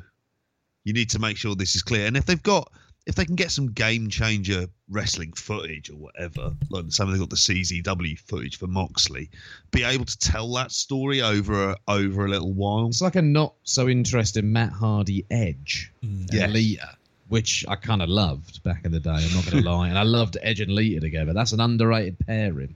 But I feel sorry for Joey Janela. Didn't she have an affair?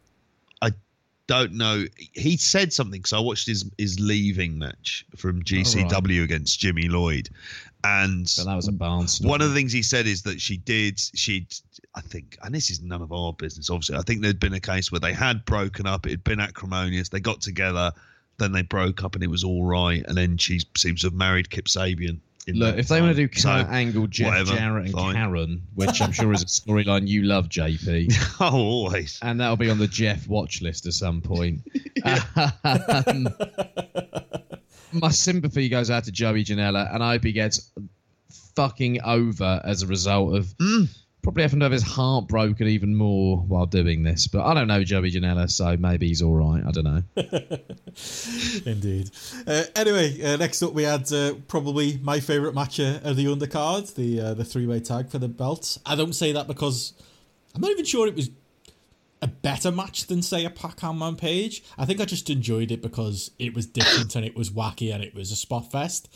Again, as I said earlier, should have been the opener. I think a silly spotty match like this with Penta and Phoenix doing whatever the hell they want, Private Party doing their nutty offense, and Kazarian and Scorpio Sky trying to stitch it all back together. I think there's always a spot like that for a match like that on the card for me. But yeah, all in all, I enjoyed it. Lots of big stuff in there. Phoenix looked like a whale beater again. As I mentioned earlier, Pentagon just gets in and out of the ring as he feels like. Everyone else is doing spots around him. You're never going to teach this lad the tag rules. He doesn't care. He does what he wants. I quite enjoyed that. I thought the angle after it was goofy, but I enjoyed it too. A match I gave 3.5 on Grapple 4. I'm not sure if I'm going to be the high man on this one, but for me, my favourite match on the show up until this point. I went 3.25. I thought it was okay. I thought Phoenix increased this by a quarter of a star when he started basically doing the Phoenix show, where he was just fucking awesome. I thought a shorter but much more spotty match would have been better. I thought it was too long. I think Private Party looked as green gets in this match as well. And it's sort of that point where I sort of think throwing Private Party into this sort of match at this point in time, maybe you're putting too much on them, and maybe they should be doing straight singles and learning from guys rather than doing sort of this style of match with lots of teams in there. I'm not sure they're going to be learning from the right guys in this environment when there's 3 teams in there. I would have done a straight rematch between SCU and Phoenix and Pentagon. I think it would have made the title seem more valuable as well, because Private Party hadn't really earned a title match. And I would have possibly, if you wanted Private Party in the card, done a Private Party match on the pre-show, possibly. Because, I thought this was a bit too much for Private Party at this point in time. What'd you give it, JP? See, I'm probably low man on this. I went 3. I found myself... I thought it was okay. And part of the reason was it just kind of washed over me at this stage. And I don't know whether or not it's because I'd gone through those other matches on the card and I'd seen this. And I don't know what it was. There's also that part of me that's just not in... It feels like Lucha Brothers aren't as much of a big deal as they should be within this. I mean, it feels like SCU are have the titles in order to lose it to Ortiz and Santana. And... I'm not a fan of triple threats generally. I didn't like the medal stuff. Wait to Survivor series. Yeah, exactly. I won't be watching it probably, unless there's anything horrific that I should sort of watch. But for the most part, I'll be ignoring that. As soon as Riddle gets pinned in 5 minutes, I'll be like, fuck this shit and switch it off. Digress. So for this, I wasn't really buying the dynamic of this beforehand, because it feels like you have this tournament and then straight away, like, Private Party are in there as a result of like a bronze medal. I just didn't. It didn't necessarily connect for me. Like say, I mean, Phoenix was like when he came in, did the wild shit, that crazy dive off the top onto everyone else. I mean, all that stuff was really good. But I suppose I've seen it before, so I did enjoy this as much as you, Benno. Fair enough. Yeah, again, maybe more my kind of match. The Grapple Folk gave you 3.26, so again, splitting the difference between us, JP, but not a million miles there. But yeah, the next up was Rio and Emi Sakura. That belt for that match for the AEW Women's Title. It's been built so well. Followers of Kenny Omega's Twitter will know how well it's been built, because he put out a paragraph of a tweet about the history between these two and the fact that it was student versus teacher, and it was this huge, significant match. And it was like, if only you'd done a bit of that on the TV, mate, might have cared a bit more. I thought the match was fine. I gave it a gentleman's 3. I'll be honest, I didn't have my phone at the time. I broke my phone at the weekend, lads, so I've been off Twitter, off the internet. I had to pay attention to the wrestling show and pay attention to this match rather than wander off on my phone. I wouldn't say I was hugely rewarded for it, though. It was still a gentleman's 3 of a match, and you know, I'm not into the Freddie Mercury nonsense that Emi Sakura is doing, especially as like the alleged heel in this feud as well. And just all in all, it was a match. And if maybe they put a bit more into maybe building it, I might have cared a little bit more, and I might be on board with this Riho push that they're doing. Few lads broke your phone on a night out, did they? Because you weren't wearing your poppy, Benno. You know what? All it was I had like an idiot. I had my phone in my coat pocket, and I shut my car door on my phone like a fucking moron. Been waiting 3 days for my phone. It's been tough, you know. Like, honestly, you forget the things you use your phone for. Wanted to book a taxi the other day, couldn't order a taxi. I haven't got a house phone in my house, so I was kind of trapped. Went to meet somebody. Just kind of had to guess that I'd be there in, say, half an hour, and you know, hopefully they'd be around the spot that I said I was going to meet them in. I don't know, what did people do in the 90s without phones, JP? I was you had to turn up on time, basically. You were kind of like forced into that. Did you get stood up very often? No, didn't actually, weirdly, no. I wouldn't stand you up, actually. No, of course. Good value, mate. That's what you are. So how do we get onto this again? Because the match wasn't very good, and I'm not connected with this Joshy stuff. No. I found it boring. I fucking hate this Freddie Mercury stuff. It is shite. What is she wearing? Yeah. Like, I look at what she's wearing. Like, you're wearing a pair of like It looks like you're in plastic overalls in a ring. Like, it looks like something that should be worn on, like, Mrs. Brown's Boys or something. Not a wrestling match. Like, I can't take this seriously. And then it was fucking slow at the beginning. And we're being told that this is going to be like the cruiserweights were in WCW. Nah, it's not. The last minute I thought was pretty great when they started going a bit mad and the pace picked up. But it was too much of a sort of patient approach, expecting people to invest in it. I'm not into the Joshy stuff at all. I much preferred, even though I could see that on a technical level, these two are better wrestlers than Bea Priestley and Britt Baker. I much preferred that match to this. It's a real shame that Io Shirai was picked up, because I think Io Shirai, I think she's the best women's wrestler in the world, and I think she'd be absolutely owning in AEW if she was there. I've seen nothing in Emi Sakura, and I've been told for years that she's this great wrestler, and I just cannot see it. The gimmick takes me out of it, and then the wrestling I think is technically fine, but unexciting ultimately. Yeah, for me, there was like a confusion over the storyline.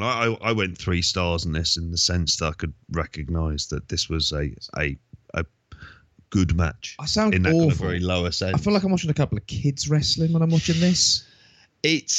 I wouldn't say. There's something about, like, obviously they say about Rio kind of connecting, but for some reason, I don't get the kitsch stuff. It's just not for me. I don't. Well, it's the kind of overall lack of explanation. And Benno, you started off with the overall issue of there being this story. I don't think I'd like it with the explanation, mate. But in terms of, I think, as the dynamic for the match, they tried to tell you about this teacher-student stuff, and in fact, it was just heel face. Yeah, look, you could explain a story in Emmerdale to me, and I'm not going to enjoy it. It's too fucking rural. Is that the problem? Rio's too rural. I don't know. I think it's a cultural thing. I just don't connect with this on any level. And I've never really found this with any wrestling previously. But the Joshy stuff, it's like, I don't know. I like most genres of music. But when I listen to grime, I have absolutely zero connection with grime music. I don't get it. I don't get drill. I never really got drum and bass either. That was great. Some drum and bass is good, like early 90s stuff, and all that jump up stuff that all the twats at school listen to. Awful. Need to be with me in the mid 90s listening to Jungle, Pirate Radio. I'm all right with that. But Jungle's awesome. This strand of wrestling is just not for me. It's a JP? shame they got Meiko Satomura in as well, actually. Yeah, that would work too. Come on, JP, you're the women's wrestling correspondent of Grapple Spotlight. Defend your compatriots. Defend your compatriots. I'm not Japanese. Were you a she-one this weekend? I wasn't a she-one this Why weekend. weren't you there? I wasn't there because I was here with my kids. You should have been a she-one as the Grapple Spotlight women's correspondent, mate. Let the side down. Apologies. Yeah, clearly. I would just say with this, I'm in this division. I mean, I still look at, in terms of the star power of this division, it's kind of feels like it's Rio by default at the moment, and I don't. And you know, Meltzer will talk about how much she is connecting on that level, and the live audience seems to react for her, particularly at the end. But for me, it's like there are two immediate. We said this before a couple of weeks ago. There are two. If they could get Tessa Blanchard and get Jordan Grace, immediately then there is like a division starting to kind of really build around it, and that for me would be the direction to go. This at the moment, it's there, but I'm really just not engaged with it. And I'll also say as well, Rio's music is fucking awful, and it's like I hear it and I found myself like almost being wound up by it. It's not very good. As a match, I went 3 stars. And what did you go for it? A 2.75, and it went up half a star with that last minute because that was pretty rapid and kind of fun. Tessa Blanchard was on the tip of my tongue, as was Jordan Grace. Yeah, I think those are the two that are missing from this division. If you're going to use Tully effectively as well, if you don't put him with the Inner Circle, put him with Tessa. I think there's a natural and awesome combination right there that people would want to see. Definitely. And I think Tessa would rule this women's division. I think she's that good. Oh, Oh, definitely. She's ruling the men's division and Impact right now. Never mind, like a women's division. That's what they need. This is the problem, is it? Because WWE have kind of stockpiled a lot of, there's a lot of average women's wrestlers in there, but there's a lot of very good women's wrestlers in there. And basically every other company who's trying to put a women's division together, whether it be Impact, who've basically given up and gone into gender, whether it be AEW, whether it be any promotion, whether it be Ring of Honor and the shit show that's their women's division, sometimes you kind of think, is there even a point? But, there are, again, if they can get a Tessa, and I think she's got another year in on her Impact contract. For Jordan Grace would be interested in coming in. There are things you can do. But I do think, it's not been the blowaway division that Kenny Omega was promising so far. No. Moving on anyway, that got an average of 3.37 on Grapple. What didn't get a 3.37 and did a lot better on Grapple, Jericho Cody up next. This was the proper stuff, lads. This was what we all came for. Dean Malenko, Arn Anderson, and Keiji Muto out there as announced as the Great Muta, despite the fact that he didn't have his makeup on, despite the fact he looked very confused as to where he was. Loved it though. Added to the spectacle. Jericho out there in his weight belt with Le Champion on it. You've got Cody coming out as the biggest hero in the building, and then they go out there and do this awesome slow burn match where every little thing they did got over, from Cody's sting dive onto the ramp to the hard way blood to just Cody's general selling throughout the match. I thought this was I gave it 4.25, but I think I'm above the Grapple average, but all in all, I thought it was a masterclass in this style of wrestling, the match that you were always going to get from Cody and Jericho, and the match that maybe most suits Jericho's style as well at this point. I haven't hugely loved his other high-profile singles matches in AEW, but this was the match for him. I'd love to see more of it. I thought this was absolutely fantastic and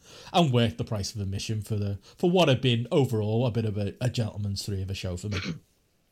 Yeah, I'm with you completely, Benno. I went 4.25 on this as well. I was with this the whole way. This was absolutely awesome. After the Rio Emi Sakura match, I'd taken a break because I'd gone around with my mates to watch the excellent Liverpool Man City game. And then I went to play football as well, which was a torrid affair in that cold last night, I tell you. And it was a tense game. So I got in bruised and battered, sat down, stuck this on, and it was a great way to recover from an awesome game of football and a knackering game of football. And I was fully into this match. I was engaged from the point Cody made his entrance. It's so much charisma on his entrance again. There's just something that he's got. There's an intangible he's found and a connection he's found with the crowd that has just changed his entire game. And as a match, I thought this was so good. It's the best match I've seen Jericho have since the Naito match at the Tokyo Dome earlier this year, I thought. And it was a very different match to that as well. I thought as far as sort of a patient, well-constructed, well-laid out, world title match, this was what a world title match should be in AEW. They worked to both men's strengths. I thought that the face-heel divide was clear throughout. There was never any moment of doubt around Cody. There was no sort of shade of grey. He was the purest babyface you could imagine, who was putting it all on the line to win this belt in his only title shot ever, possibly, in front of his mum in the front row. There was emotion throughout. The spot with the blood gave this so much more. Straight away I was like, Brian Pillman versus Scotty Flamingo from Beach Blast 92. And you know what? I'm all in on Cody using his WCW and NWA references. As soon as I saw the judges, I was like, Ric Flair, Ricky Steamboat with the Terry Funk angle that follows as well. Give me these little touches that are paying homage to one of my favourite eras of wrestling, because they've not been used in a long time because of Vince McMahon's ignorance, and Cody is making full and effective use of them in this company. And long may that continue, because this was a great match that I was absolutely gutted over come the end, and I didn't expect to feel like that, and they got me big time.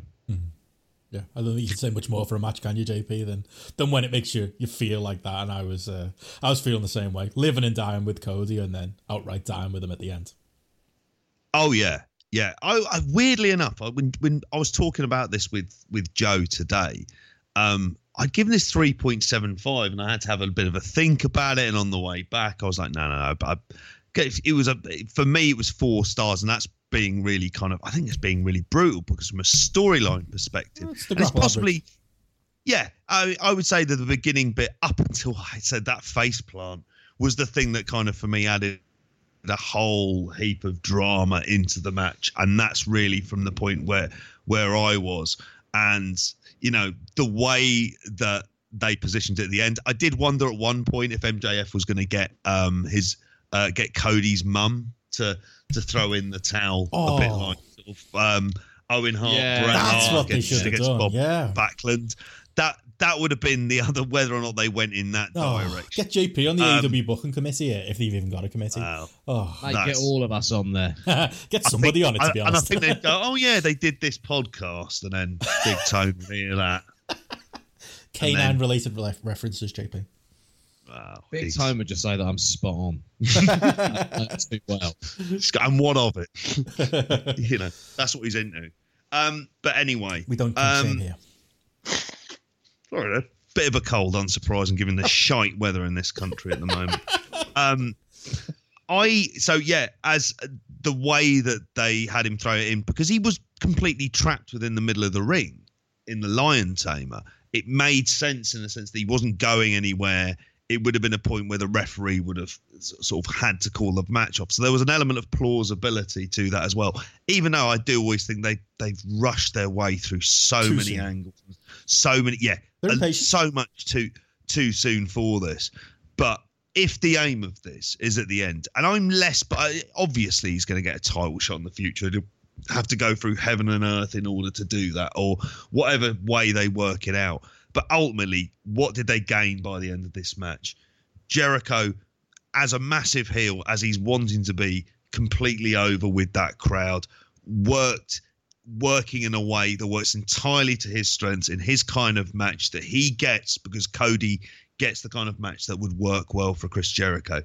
Cody over even more as a sympathetic babyface. And MJF over as a fucking monster heel. And the drink stuff at the end, I don't know if that was a plant. Was that a plant who chucked it in? It doesn't matter. Not. Either way, it was great. I saw security removing him. Yeah, they were like running straight over. Yeah, it worked. It did. Good. It did work, and MJF worked on this, and the promos as well. That's one of the things I'm looking forward to Wednesday, if they give him a live mic in the ring and really let him cut loose. Yeah, but be interesting to see how far he can push it on TV, because I mean he could potentially just become in that kind of instant heat magnet, and a match with Cody that builds up, and that they'll have been working on this for a long time between them, exactly how they're going to pay this off, over how long it's going to go. Yeah, great stuff. But like you touched on something there though, JP, that I'm absolutely not in agreement on though. Do we have to do it now? Because I mean, well, I said, they've rushed through so much of this so soon. In the moment, it's enjoyable, but I do get your point. Yeah, they've rushed to this point. Yeah, I was a bit, when MJF did it, I was devastated, but was like, I wanted it in 3 months. Yeah, I wanted to live in that moment of devastation from the towel. Or I wanted to live in that moment, the towel angle where, Cody can be somewhat mad at MJF, but he forgives him against the advice of everyone. I feel like there's at least a few weeks of TV in that. If they're built into a War Games, surely you do MJF 10 in there. Surely, that's what I predicted. It was a great moment. He doesn't get picked on the team, and then Well, I thought that they might have gone with the ROH CZW War Games and had MJF in the Daniel Bryan role. Yeah. Where was he low blow Samoa Joe in the match and walk out? I thought they might have gone with that route. He walks out on the team during the match, and that's where his turn is possibly in some way, or he's the second and he fucks up the coin toss. Or I thought there were little things you could plant in that. Because what's the point in doing the towel? It still works. Well, what's the point in doing the towel if that's not the plan? Because the towel. The spot, it was genius. It would have been better if it was Cody's mum. Well done, JP. But it was genius in that there was plausible deniability for MJF. And the only reason to do that is to give you, a couple of weeks or months or whatever of, the willy-wonty stuff to turn immediately after. Just, to me, it stinks of just being impatient. I just think that there was drama in this that they could have dragged TV out of. I get where you're going, Joe, that, at the end of the day, I can complain all I want. It did work. He got water thrown over him. He's going to be back to being a heel on TV, which is his natural role, and MJF being this weird kind of quasi-babyface. You can't do it forever. But I still think, even if it was a few weeks, I've got a feeling this big War Games match is going to happen on that big Thanksgiving show in Chicago. Just the fact that Cody mentioned it in his promo before Full Gear rather than waiting until after made me feel like it's coming a bit sooner rather than later. I don't think it is. Do you think it's the next pay-per-view? I think that what they're going to do, I think it's a risk doing a War Games when WWE are building to a War Games at the moment. I think that they're doing a slow burn to a War Games. I think that there's going to be the next pay-per-view cycle is going to be Cody MJF. I think that's the direction they're going in. You're going to get the big emotional Cody MJF match. Then I think you get to the War Games at the pay-per-view after that. That's the way I've kind of read it at the moment. I might be wrong, but I think that they're really teasing it and really planting the seeds for it. But it feels like you've got to do Cody MJF at the next pay-per-view now. And we know what sort of style of match we'll get. And then we'll get to the War Games. I think you need to do another Jericho title match on the next pay-per-view to establish and get the title over further. And I think when you go to the pay-per-view after that, that's where you do your War Games. Nice, slow, nice little planted build there. Little lines like the match beyond for those of us that are, big old school WCW fans. But I think doing it in the same month that WWE do two War Games in the same fucking show, which is overkill in itself, would be a real mistake on their part. And they would have known that NXT would have been building to a War Games because, well, they always do it in November because you must lay your year out in the most predictable way and do matches on pay-per-views called Hell in a Cell just to kill a gimmick. So I think it would be stupid on AEW's part if they did it on that Thanksgiving show. But I could see how you might be right as well, Benno, in terms of the way that they are sort of going through stuff quite quickly. Yeah, they are. It's like they've got a million ideas and they're getting through them all right now. And part of my worry about AEW is in 2 years, are they still going to have ideas? What else are they going to... I feel like Cody and Jericho could have been a series. There could have been another reason MJF cost them a match next time. I still think it will be. I think Cody beats Jericho for the belt down the line. Again. I think this is going to be a long-term Jericho reign, which I'm all for. As much as I actually, in the moment, wanted Cody to win the belt, my thought was Jericho needs to have this for a long time to establish the brand, establish the belt, and to make that moment when someone eventually gets it off him even bigger. Also, as well, you want Jericho kind of each time he's more and more desperate to hold on to the title. So it's at that point where you think, okay, this is where it's going to happen, but it convincingly is a lot more structured. And I think he's going to get a long reign. It kind of makes the match against Tanahashi. Are they going to make any acknowledgement of that? Is that just going to, I assume, completely happens in a vacuum? That was one of the reasons after Cody said the line about him not getting another match, and then knowing the Tanahashi match on the horizon, I thought Jericho was losing here, partly because of that Tanahashi match, and they were possibly rushing the belt off him for political reasons. I'm glad they didn't do that because I think that would have been a bit of a stupid thing to do. But yeah, that is an intriguing match when you think about it as well. I think Jericho's going to beat Tanahashi. Tanahashi's in a position where he can lose at this point. And I think they want to bring Jericho back again at some point as well in New Japan. And Jericho's lost his last couple of matches in New Japan. So it kind of makes sense to put Jericho over Tanahashi if they can. Yeah, I suppose so. But anyway, as far as the match, shouldn't get lost. The highlight of the show, as far as in-ring goes, for me, kind of leads into what we're probably going to say about this next match. I don't know for certain. I've still got stuff to say on that match. Oh, sorry. Moving on too soon, Benno. I was pulling you back. I was about to say. Just like Big Tone getting enthusiastic with his multi-million-dollar version of EWR that he's really into at the moment, and that's why he's speeding through the storylines. What else on the match have you got, Joe? Couple of things to pick up on. The way that the cut was shot in the match, the way that they really honed in on Cody's face when he was on the mat to shoot that cut and to shoot the blood in his face. I don't know if you guys picked up on that. But it was such an effective way to get him over more and to get me more into the match and to get me sympathising with him more. I think that they deserve credit for the way that they are shooting these shows and the in-ring action because it's not as distracting and as obvious as what WWE are doing. And also, we mentioned the spot of him doing the dive outside on the ramp. We didn't mention the actual ramp. Another WCW homage, which I'm totally down for. And I fucking love those ramps. They are so good and so useful and can make for so many fun spots, if anything. And the last thing I wanted to say on the match as well is how well they protected the Judas effect. It's the first time I've seen it reversed, but he didn't have to use it in the match. And they got over a different version of the Walls of Jericho or the Lion's Hammer in the match as well that I'd never seen him do before. So you've got Jericho getting another more dastardly version of his kind of traditional finisher over, which I thought was a great touch. Just a really great match with some really great moments that has progressed storylines. Yeah, they may have rushed stuff, but it was effective. It worked. It functioned. Oh, definitely. And yeah, Jericho's a genius that he's gotten that horrible looking back elbow over. But he has, and it's over, and it works for big spots, and it works for one big last Crossroads point. counter. One last point. The judges, they had no impact, but I think they need to make these judges a staple of title matches. And at some point, we're going to get a big angle from these judges. And when that happens, I think it's going to be big. I think you've got to establish it. You've got to condition the crowd to judges being at pay-per-view title matches, and we get something big from it down the road. Definitely, yeah. I think you can do that when you actually do pull the trigger. It won't just be like, remember when Rev Pro introduced the counts, and it was just it killed Pac Ospreay, didn't it? Because we all knew what was coming.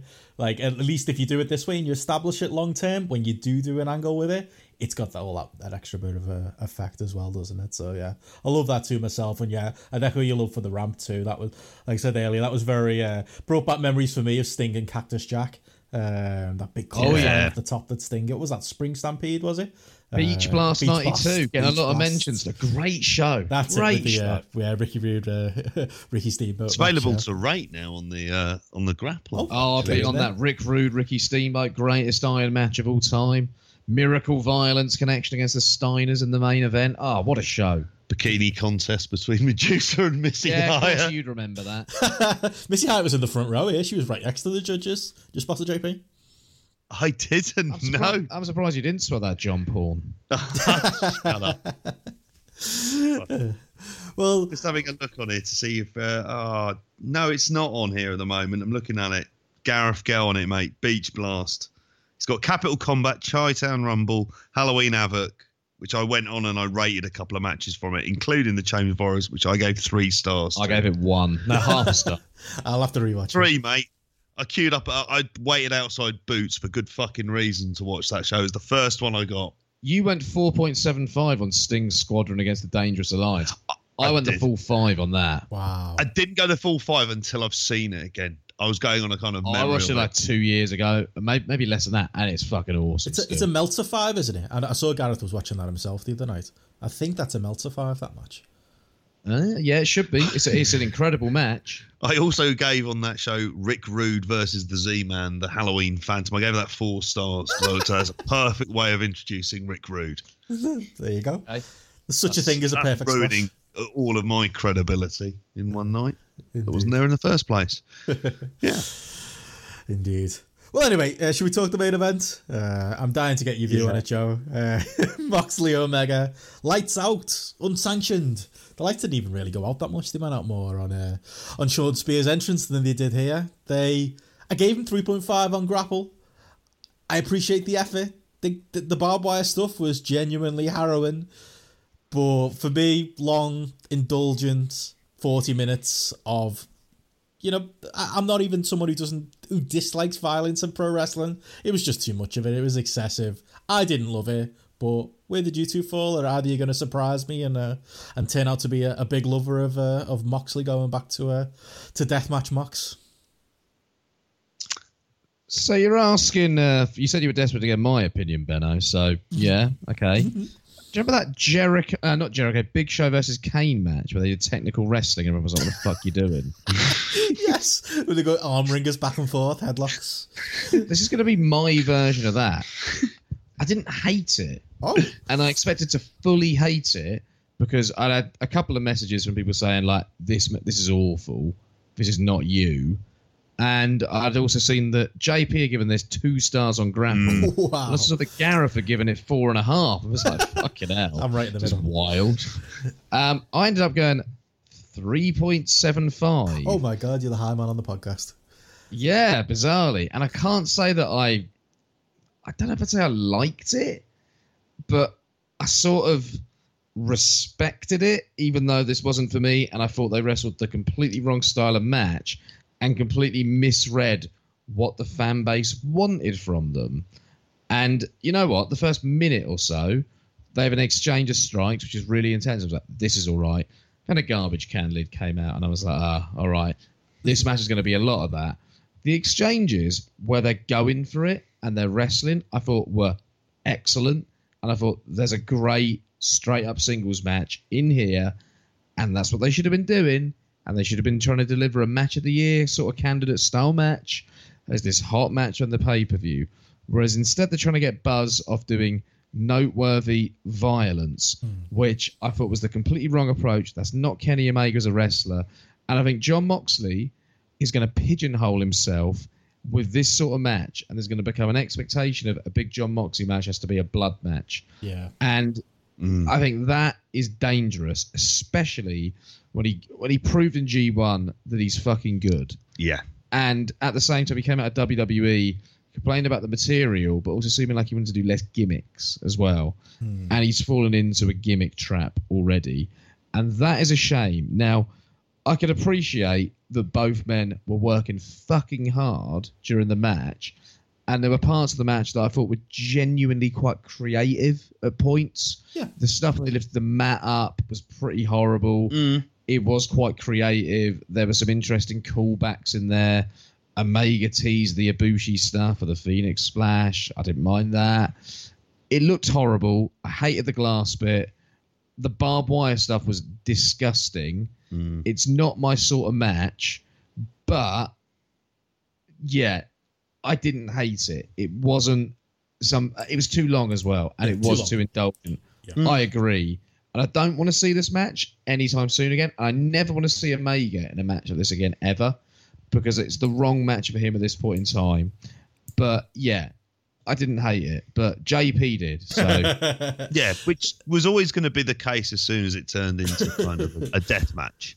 At that point, I started to dislike it and dislike it quite intensely. What it ended up reminding me of, weirdly enough, was Sabu versus Sandman from Halloween Havoc. Fuck's sakes! It was Hardcore Heaven, the second pay-per-view. The matchup was really fucking awful. Sandman was lashed up to the hilt. God knows what Sabu was probably on at the time. And they had a train wreck of a match where it was kind of spot to spot. Now, for me, there were just these long periods as soon as it went into deathmatch territory where they would just be looking for something which was then inevitably that was going to be used for them to get slammed into, whether it was the glass or whether it was the big chain. It kind of felt that they were there for that. And I was kind of losing this more and more.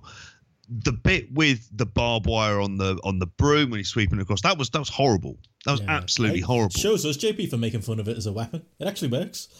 It does work. He's still a fucking goof, but you know. It's not exactly. But at the same time, then when the glass got involved, first of all, I reacted to it. And then I thought to myself, that would be cutting them up to shit in a very visible way. And we're not seeing it. And then I was like, oh, right, so that's gimmicked glass. It's not really going to do that. Okay. And they've done the spot where they put it in the mouth. And then when they went over to the barbed wire, what was it? Not a trampoline, but like a kind of, bed frame? Whatever it was. And they went on to that. And it wasn't, and they were getting caught up in it, but it wasn't something that was cutting them up in the way that you would expect out of barbed wire. And the problem was with that is I found myself looking for these things as watching it, as in some sense, they kind of played, I'd say, hard and fast the rules of death matches, but I just wasn't in that moment. And so for me, it just did nothing for me. And I didn't like the way that they'd gone to the lights out stipulation. It's my overall complaint now about AEW is the fact that they're rushing through stuff at lights out at such a tremendous speed. So I didn't like where this was going. Omega isn't naturally suited to this type of match. It felt for me it existed because Moxley had really wanted to do this type of a death match. In that type of match, though, I thought he pulled it off. I didn't. I thought he was a goof. I thought doing his pulling his faces stuff and doing his comedy stuff. I thought he was completely out of place. I don't think he fit the match at all myself. I thought that he was decent in the match. I thought the exchanges were good. I thought he kept up an intensity at points. I thought that he, as a performer, was pretty good at times. I don't know. I know me and you very much differ on Kenny Omega, Benno, but I thought wrong sort of match for him. But I didn't think his performance was bad by any means in the match. I mean, I still gave it 3.5. So I'll give him credit for the fact that he was willing to take some, like JP said there, the difference in, okay, some of the stuff was gimmicked, but a lot of it very much wasn't, and he was up for it, and he was taking the big bumps. I think I hate that stuff. I don't like that there is this mentality now that wrestlers earn stripes for doing this type of match. It's like when Connor Mills and David Francisco had a death match on some throwaway indie show in London. Someone told me about why, because wrestlers see this as a way of earning stripes, and when you're saying that's almost endorsing that point of view, if you ask me. So I've got to completely disagree with that. All right, he took some big spots, he's got some injuries, but I don't have any more necessary. I don't know, I've got respect for the fact they worked hard, but not for the fact that he landed on wood, if that makes any sense. Does, but then there's no point I think where we agree then is there's no point in doing the match. No, there's not. Yeah, there's not. Which is really where we get to of having a lights out match at this stage. But you could. Yeah. I think this feud should have been they built to a match. They have a great match. Something bad happens at the end of the match or on TV. We then build to a lights out or a street fight match at another point. That's how I would have done this. I'd have had Omega win the first match, and then Moxley gets his win back in the Moxley match, possibly. Yeah, build's important there, isn't it? That's the other thing that I think I was watching it, and on record as the one of the three of us who will sit through death matches and will often enjoy them. I was sitting there watching this 40-minute epic and watching them kill each other, thinking I'd be bang into this much more if I cared about the grudge that they're in, if this felt like it mattered. Because at the end of the day, I mean, they've gone out the way to say, wins and losses don't matter for this one. It's, it's unsanctioned, therefore it's off the record. So what does matter is this grudge. And the grudge wasn't really there. So yeah, if this was 3 matches along and I felt like I was part of this grudge, and, I can't help it, I'll kick a man while he's down, and Kenny Omega had pulled his weight in making this feel like a feud he even cared about in the first place, I think I'd have been more with it. There was I think maybe that's what it is. I'm giving it 3.5 for the big spots, but as far as an emotional connection to what they were doing and a blood feud for what is a blood feud match, those elements just weren't there. I think that's the biggest problem with this match. It was, I'm not normally the guy to say violence for violence sake, but it was violent for violence sakes, and it was John Moxley fancies doing this type of match. So as with everything in AEW, let's indulge him and let him have his match. I feel like. So, no, go on, Joe. Go on. No, that's it. That's all I was going to say. So I'm completely with that, and then the match started, and I did feel some of the intensity of an actual feud, which I didn't expect to. Especially the opening exchange, I was like, oh, okay, there's something there. And the way that they've opened with this kind of stripe battle, there's something there. This is kind of working. Yeah, I didn't like the fact they went with the gimmicky stuff. And also, that mousetrap board, them fucking mousetraps. I bought those exact mousetraps from B&Q a couple of months ago. I had a fucking mouse. Useless. Absolutely useless. Didn't get that bloody pest. I had to go and get some more expensive mousetraps, which one of my ex-students who worked in B&Q, or he was a current student at the time actually, helped find me in there. and they did the job on that fucking mouse, which I had to find dead, which was horrible, and I had to throw him over the back of my garden. But yeah, I hope they did more damage on their backs than they did to that fucking mouse when he was eating my food. That's for sure. Sorry. Where were we?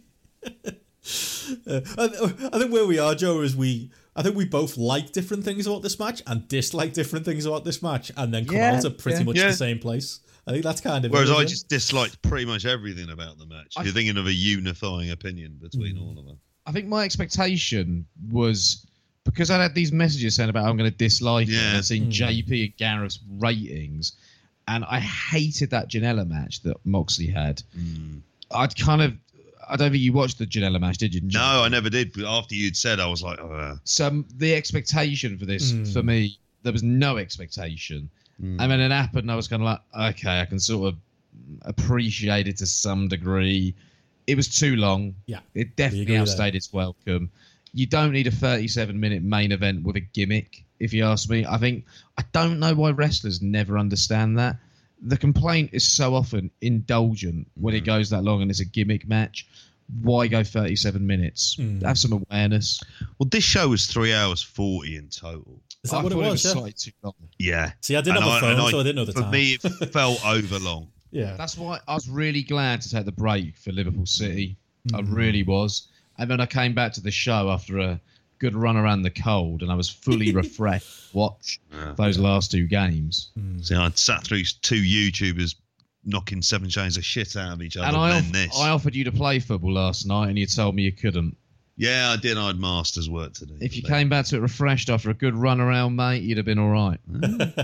You might not have been feeling like poor Renee was at home, hating this thing on her behalf. Maybe you were. That was funny. Was she? Oh, you were just like, what is this? What the fuck? Seriously, what the fuck? What, she was tweeting tweeting it. I hate this. Things like that. Yeah, she. Well, if they had a normal match, exactly, which they should have done.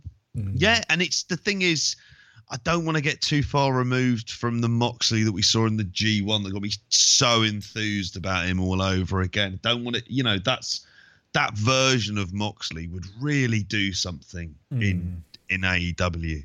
It's the kind of worker they could really do with. I think that sums up AEW as a whole, doesn't it, JP? We're getting, for good and for bad, we're getting what the wrestlers, their vision of what they want to be. Kenny Omega's being what Kenny Omega wants to be. John Moxley wants to go out there and kill himself in death matches, so he's getting to do it. There's it's a double-edged sword, isn't there? There's positives and negatives to the wrestlers having this much freedom. I'd just like to see Cody's vision of wrestling. I think that's the one vision there that we would all be agree with. That if you're having a central, he gets this. He gets only that main event stuff. Cody is currently Quentin Tarantino with Reservoir Dogs and Pulp Fiction. I hope he doesn't do Death Proof when it comes to homage at any point. Yeah. That'd be too far. Yeah. Keep to the good Tarantino, Cody, because so far the way he's using the homages with his own style in there is working for me. But yeah, hopefully Tone gets in there with Moxley and gets in there with Omega and says, right, lads, I've seen you better. This is what we're doing. And he puts his foot down. Definitely. Maybe he says, if you don't do this properly, I've got some videos I'm going to make you fucking watch Clockwork Orange style. I think they'd be worse than the Chase and Rants videos then. Yeah. Jesus. Oh, God. Oh. Have you had, Teddy Hart did some kind of like porn with sellotape or something. I don't even want to know what it is. What? I don't know. Him and Chase and Rants have been up for something. He did he was in the news because he put Chase and Rants. He's like an indie wrestler who got done for something with a child. He lived with Scott Hall for a while. He's a piece of shit. But Teddy Hart did this whole Twitter post about how he's never he was never really that close with Jason Rance anyway, and he's not going to be friends with him going forwards. And literally 2 hours later, Jason Rance's wrestling school posted a photo on Instagram, and Teddy Hart was there. Like, that is the most Teddy Hart story you could ever come across. But yeah, apparently Teddy Hart and Rance have been involved in some very, very weird porn. Not quite Seth Rollins rolling around in his undies porn. Much more debauchery, I think, at play there. But Yeah. If it's Teddy Hart, it's going to be debauched, isn't it? It's going to be bad, yeah. Nothing compared to Big Toad's collection, though. But, I mean, well, we got sidetracked there. Anything more on AEW or in general the show or them going forward? You concerned at all about the ratings going forward? That's something we haven't mentioned. Them basically tying with NXT this week. I can't deal with people saying that they beat NXT by 9,000 viewers. It's the way the rating system works, 9,000 viewers is like half a person in one house. It's basically a draw. NXT brought in the big guns. They had, AJ Styles, I suppose, being big gun, singular, but doing all the stuff with the invasion stuff and the feud with Raw and SmackDown. I think it was likely that the NXT rating was going to be up, but somewhat concerning that maybe that AEW did the 822,000 were pretty much exactly the same as NXT this week. Do you think they're going to have a rebound off this pay-per-view with maybe interest with the Wednesday show to follow it, or are you not concerned at all? I'm of the opinion, I'll kind of stick with it, like it's always worth following the ratings and the ratings trends with it. But with this kind of TV show, in a sense, while it's not soap opera or it's serial drama that's on every week, so I still think they're at the point where they're kind of trying to find what is that core audience and what that is, and then build from that. And I think they're still in those discovery stages because this is ultimately a startup that's been running 5 weeks of TV. So I'm kind of, whereas WWE, how long have they been producing network and cable television for? It's sort of 40 years or so. So they have that kind of head start. And that's why there is always a different set of expectations, I think. But I look at the ratings and I think to myself, in 6 months is really the kind of period for this. And what are they going to, the things about the demos and the kind of quarter hours are kind of interesting in and of themselves, but there's a kind of bigger macro picture here. Are they producing something? And this is a weird little thing if any of you do it. Look at the kind of advertisers they're getting. And are the advertisers that they're getting at the moment, are they things that are designed to kind of appeal to what they would say is ABC1 in terms of demographics? They're reasonably kind of aspirational. It's not low rent adverts that you see. 18 to 49. And 18 to 49. So I think for this overall, like I said, 700,000 is the kind of like, if that's the base number, you're getting to that, you're getting very close to that 500,000, which was the kind of base level that TNT wanted. But I would say at the moment that they do still have some leeway. We need to give this really a bit of time to see where it is by the time of the next pay-per-view. If it's still around or hovering around 1 million, where it goes from there. I think NXT, in terms of its ratings, are going to fluctuate all over the shop because they're going to do really erratic things. Because I think that number is going to end up going down when they start to lose the steam of the NXT invasion angle. And what are they going to be doing on NXT TV that's going to be, sort of drawing people in from that? They're going to overuse the people coming in and invading Full Sail on a weekly basis. That's what they'll end up doing. So I think NXT is just going to fluctuate depending on what kind of people they throw out there. But I don't think it's going to have any kind of long-term strategy of where they go with that either. Yeah, I think let's not overreact. Like, it's going to be a story every week and this rating comes out. Look, it's going to give the Twitter cycle, where the news cycle is, the turnover is ridiculous anyway. Something to talk about for a few days. And I think JP's exactly right. Let's wait. Let's see this out a little bit. Yeah, WWE have fallen into something by sheer luck due to Mohammed bin Salman keeping a plane grounded in Saudi Arabia. Mechanical problems. So, maybe we can blame the Saudis for the rating this week, possibly. Or maybe the Saudis really wanted an NXT invasion angle and they saw creative and that this is all an elaborate ruse for Mohammed bin Salman to get Matt Riddle a massive push. I don't know. And then you and MBS can hang out together and cheer on Riddle, possibly. I don't think that's ever going to happen. I don't think I'd hang out with MBS. You could go on your murderer podcast, JP. There you go. There's another murderer for you. And I leave out of that going, do you know what? He's all right. All right, Mohammed bin Salman. Not call him Sal by accident or something like that. Not will ever be all right, so. But that one's a good second. Well, I know I'm having my fucking bollocks cut off somewhere. Yeah. But at the same time, I'm not going to overreact at this point to the rating. If long term the rating keeps falling and NXT gets a real push on AEW, then yeah, I think that's when we start thinking about it. But it's 1 week. We're only a few weeks in. Let's let it play out a little bit more first. Sure. Anything else then before we go? One thing we'd like to mention is the match that me and Joe watched tonight, which is the Walter match in Big Japan, with him teaming with Daisuke Sakamoto up against Okabayashi and Yuji Hino. And it's honestly, we like to give Hoss tag team wrestling like a really big push on this show. If you're looking for it in a contemporary age, every one of these men can only be described pretty much as a unit. And they're in there against each other. It's very, very kind of brutal, feels very all Japan, strike heavy exchanges. You're watching this going, this is why I liked Walter. You're kind of reminded by that again, seeing him in this environment. Really great sort of big beefy fuckers tag match. Get on it. And I'm pretty much sure that was the tagline for the show. Big beefy fuckers. Yeah. You're fat shaming there, mate. Woke JP is dead. He You said didn't it as a get a positive. sheet one this week. You're fat shaming. Fucking hell. What's happened to you? Hanging out with Mohammed bin Salman. Yeah, Probably my influence as well, yeah, mate. that's you. We've killed the good in JP. Exactly. Over time, you two. I'm have got glad to that make- JP's dead. Sorry, mate. The proper JP returns. There you go. Where was I? Yeah, I can't really do this match anymore. Just the big beefy fuckers. But yeah, I love a big man tag team, and this was 4 big blokes knocking the shit out of each other. Very strike heavy, some good brawling stuff, some brutal Germans in there. My sort of thing, this. I would highly recommend it. And yeah, it's great to see Walter again in a match that hadn't been rehearsed in the PC for 2 days before he went out there and wrestled. So cool. There you go. Yeah. So if you do tune into Raw tonight at time of recording, the 2 minutes of Walter Seth Rollins doesn't do it for you. Maybe go back. Yeah. And watch the proper Walter and Kalinja Pala. The good recommendation. Yeah, it's on. If you're watching Raw, think I'll go and watch the big beefy fuckers instead. Yeah. There you go. Any plugs, JP?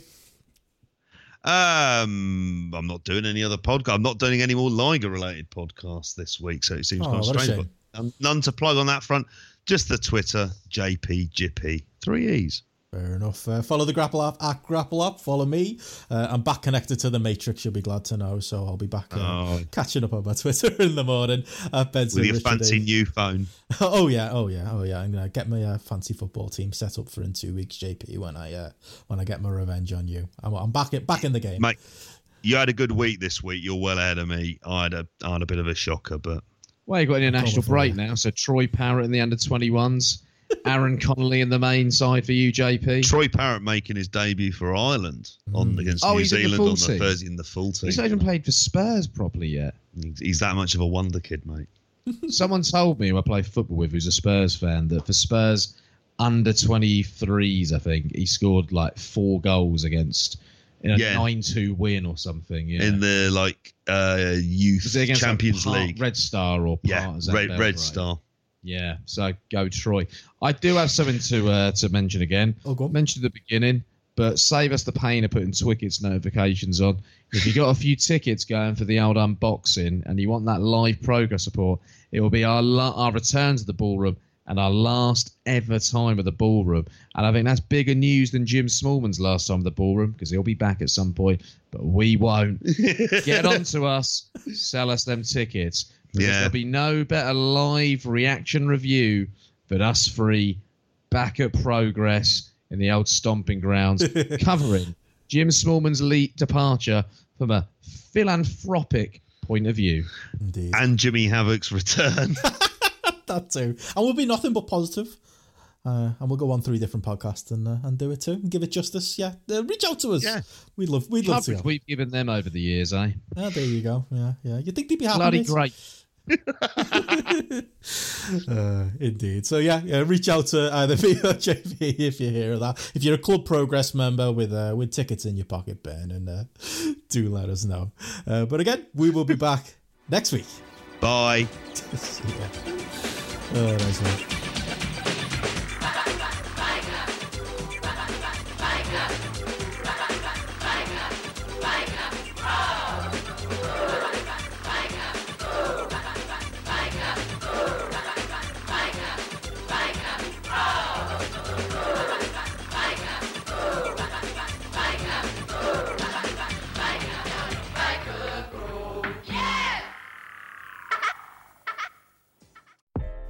Are you ready to meet the moment?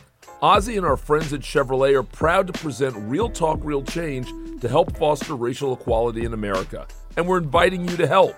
Join me, Carlos Watson, as I talk with key leaders from across the country about racial disparities in America's healthcare system. Look for The Carlos Watson Show and Real Talk, Real Change on YouTube and subscribe. Or download The Carlos Watson Show wherever you get your podcasts.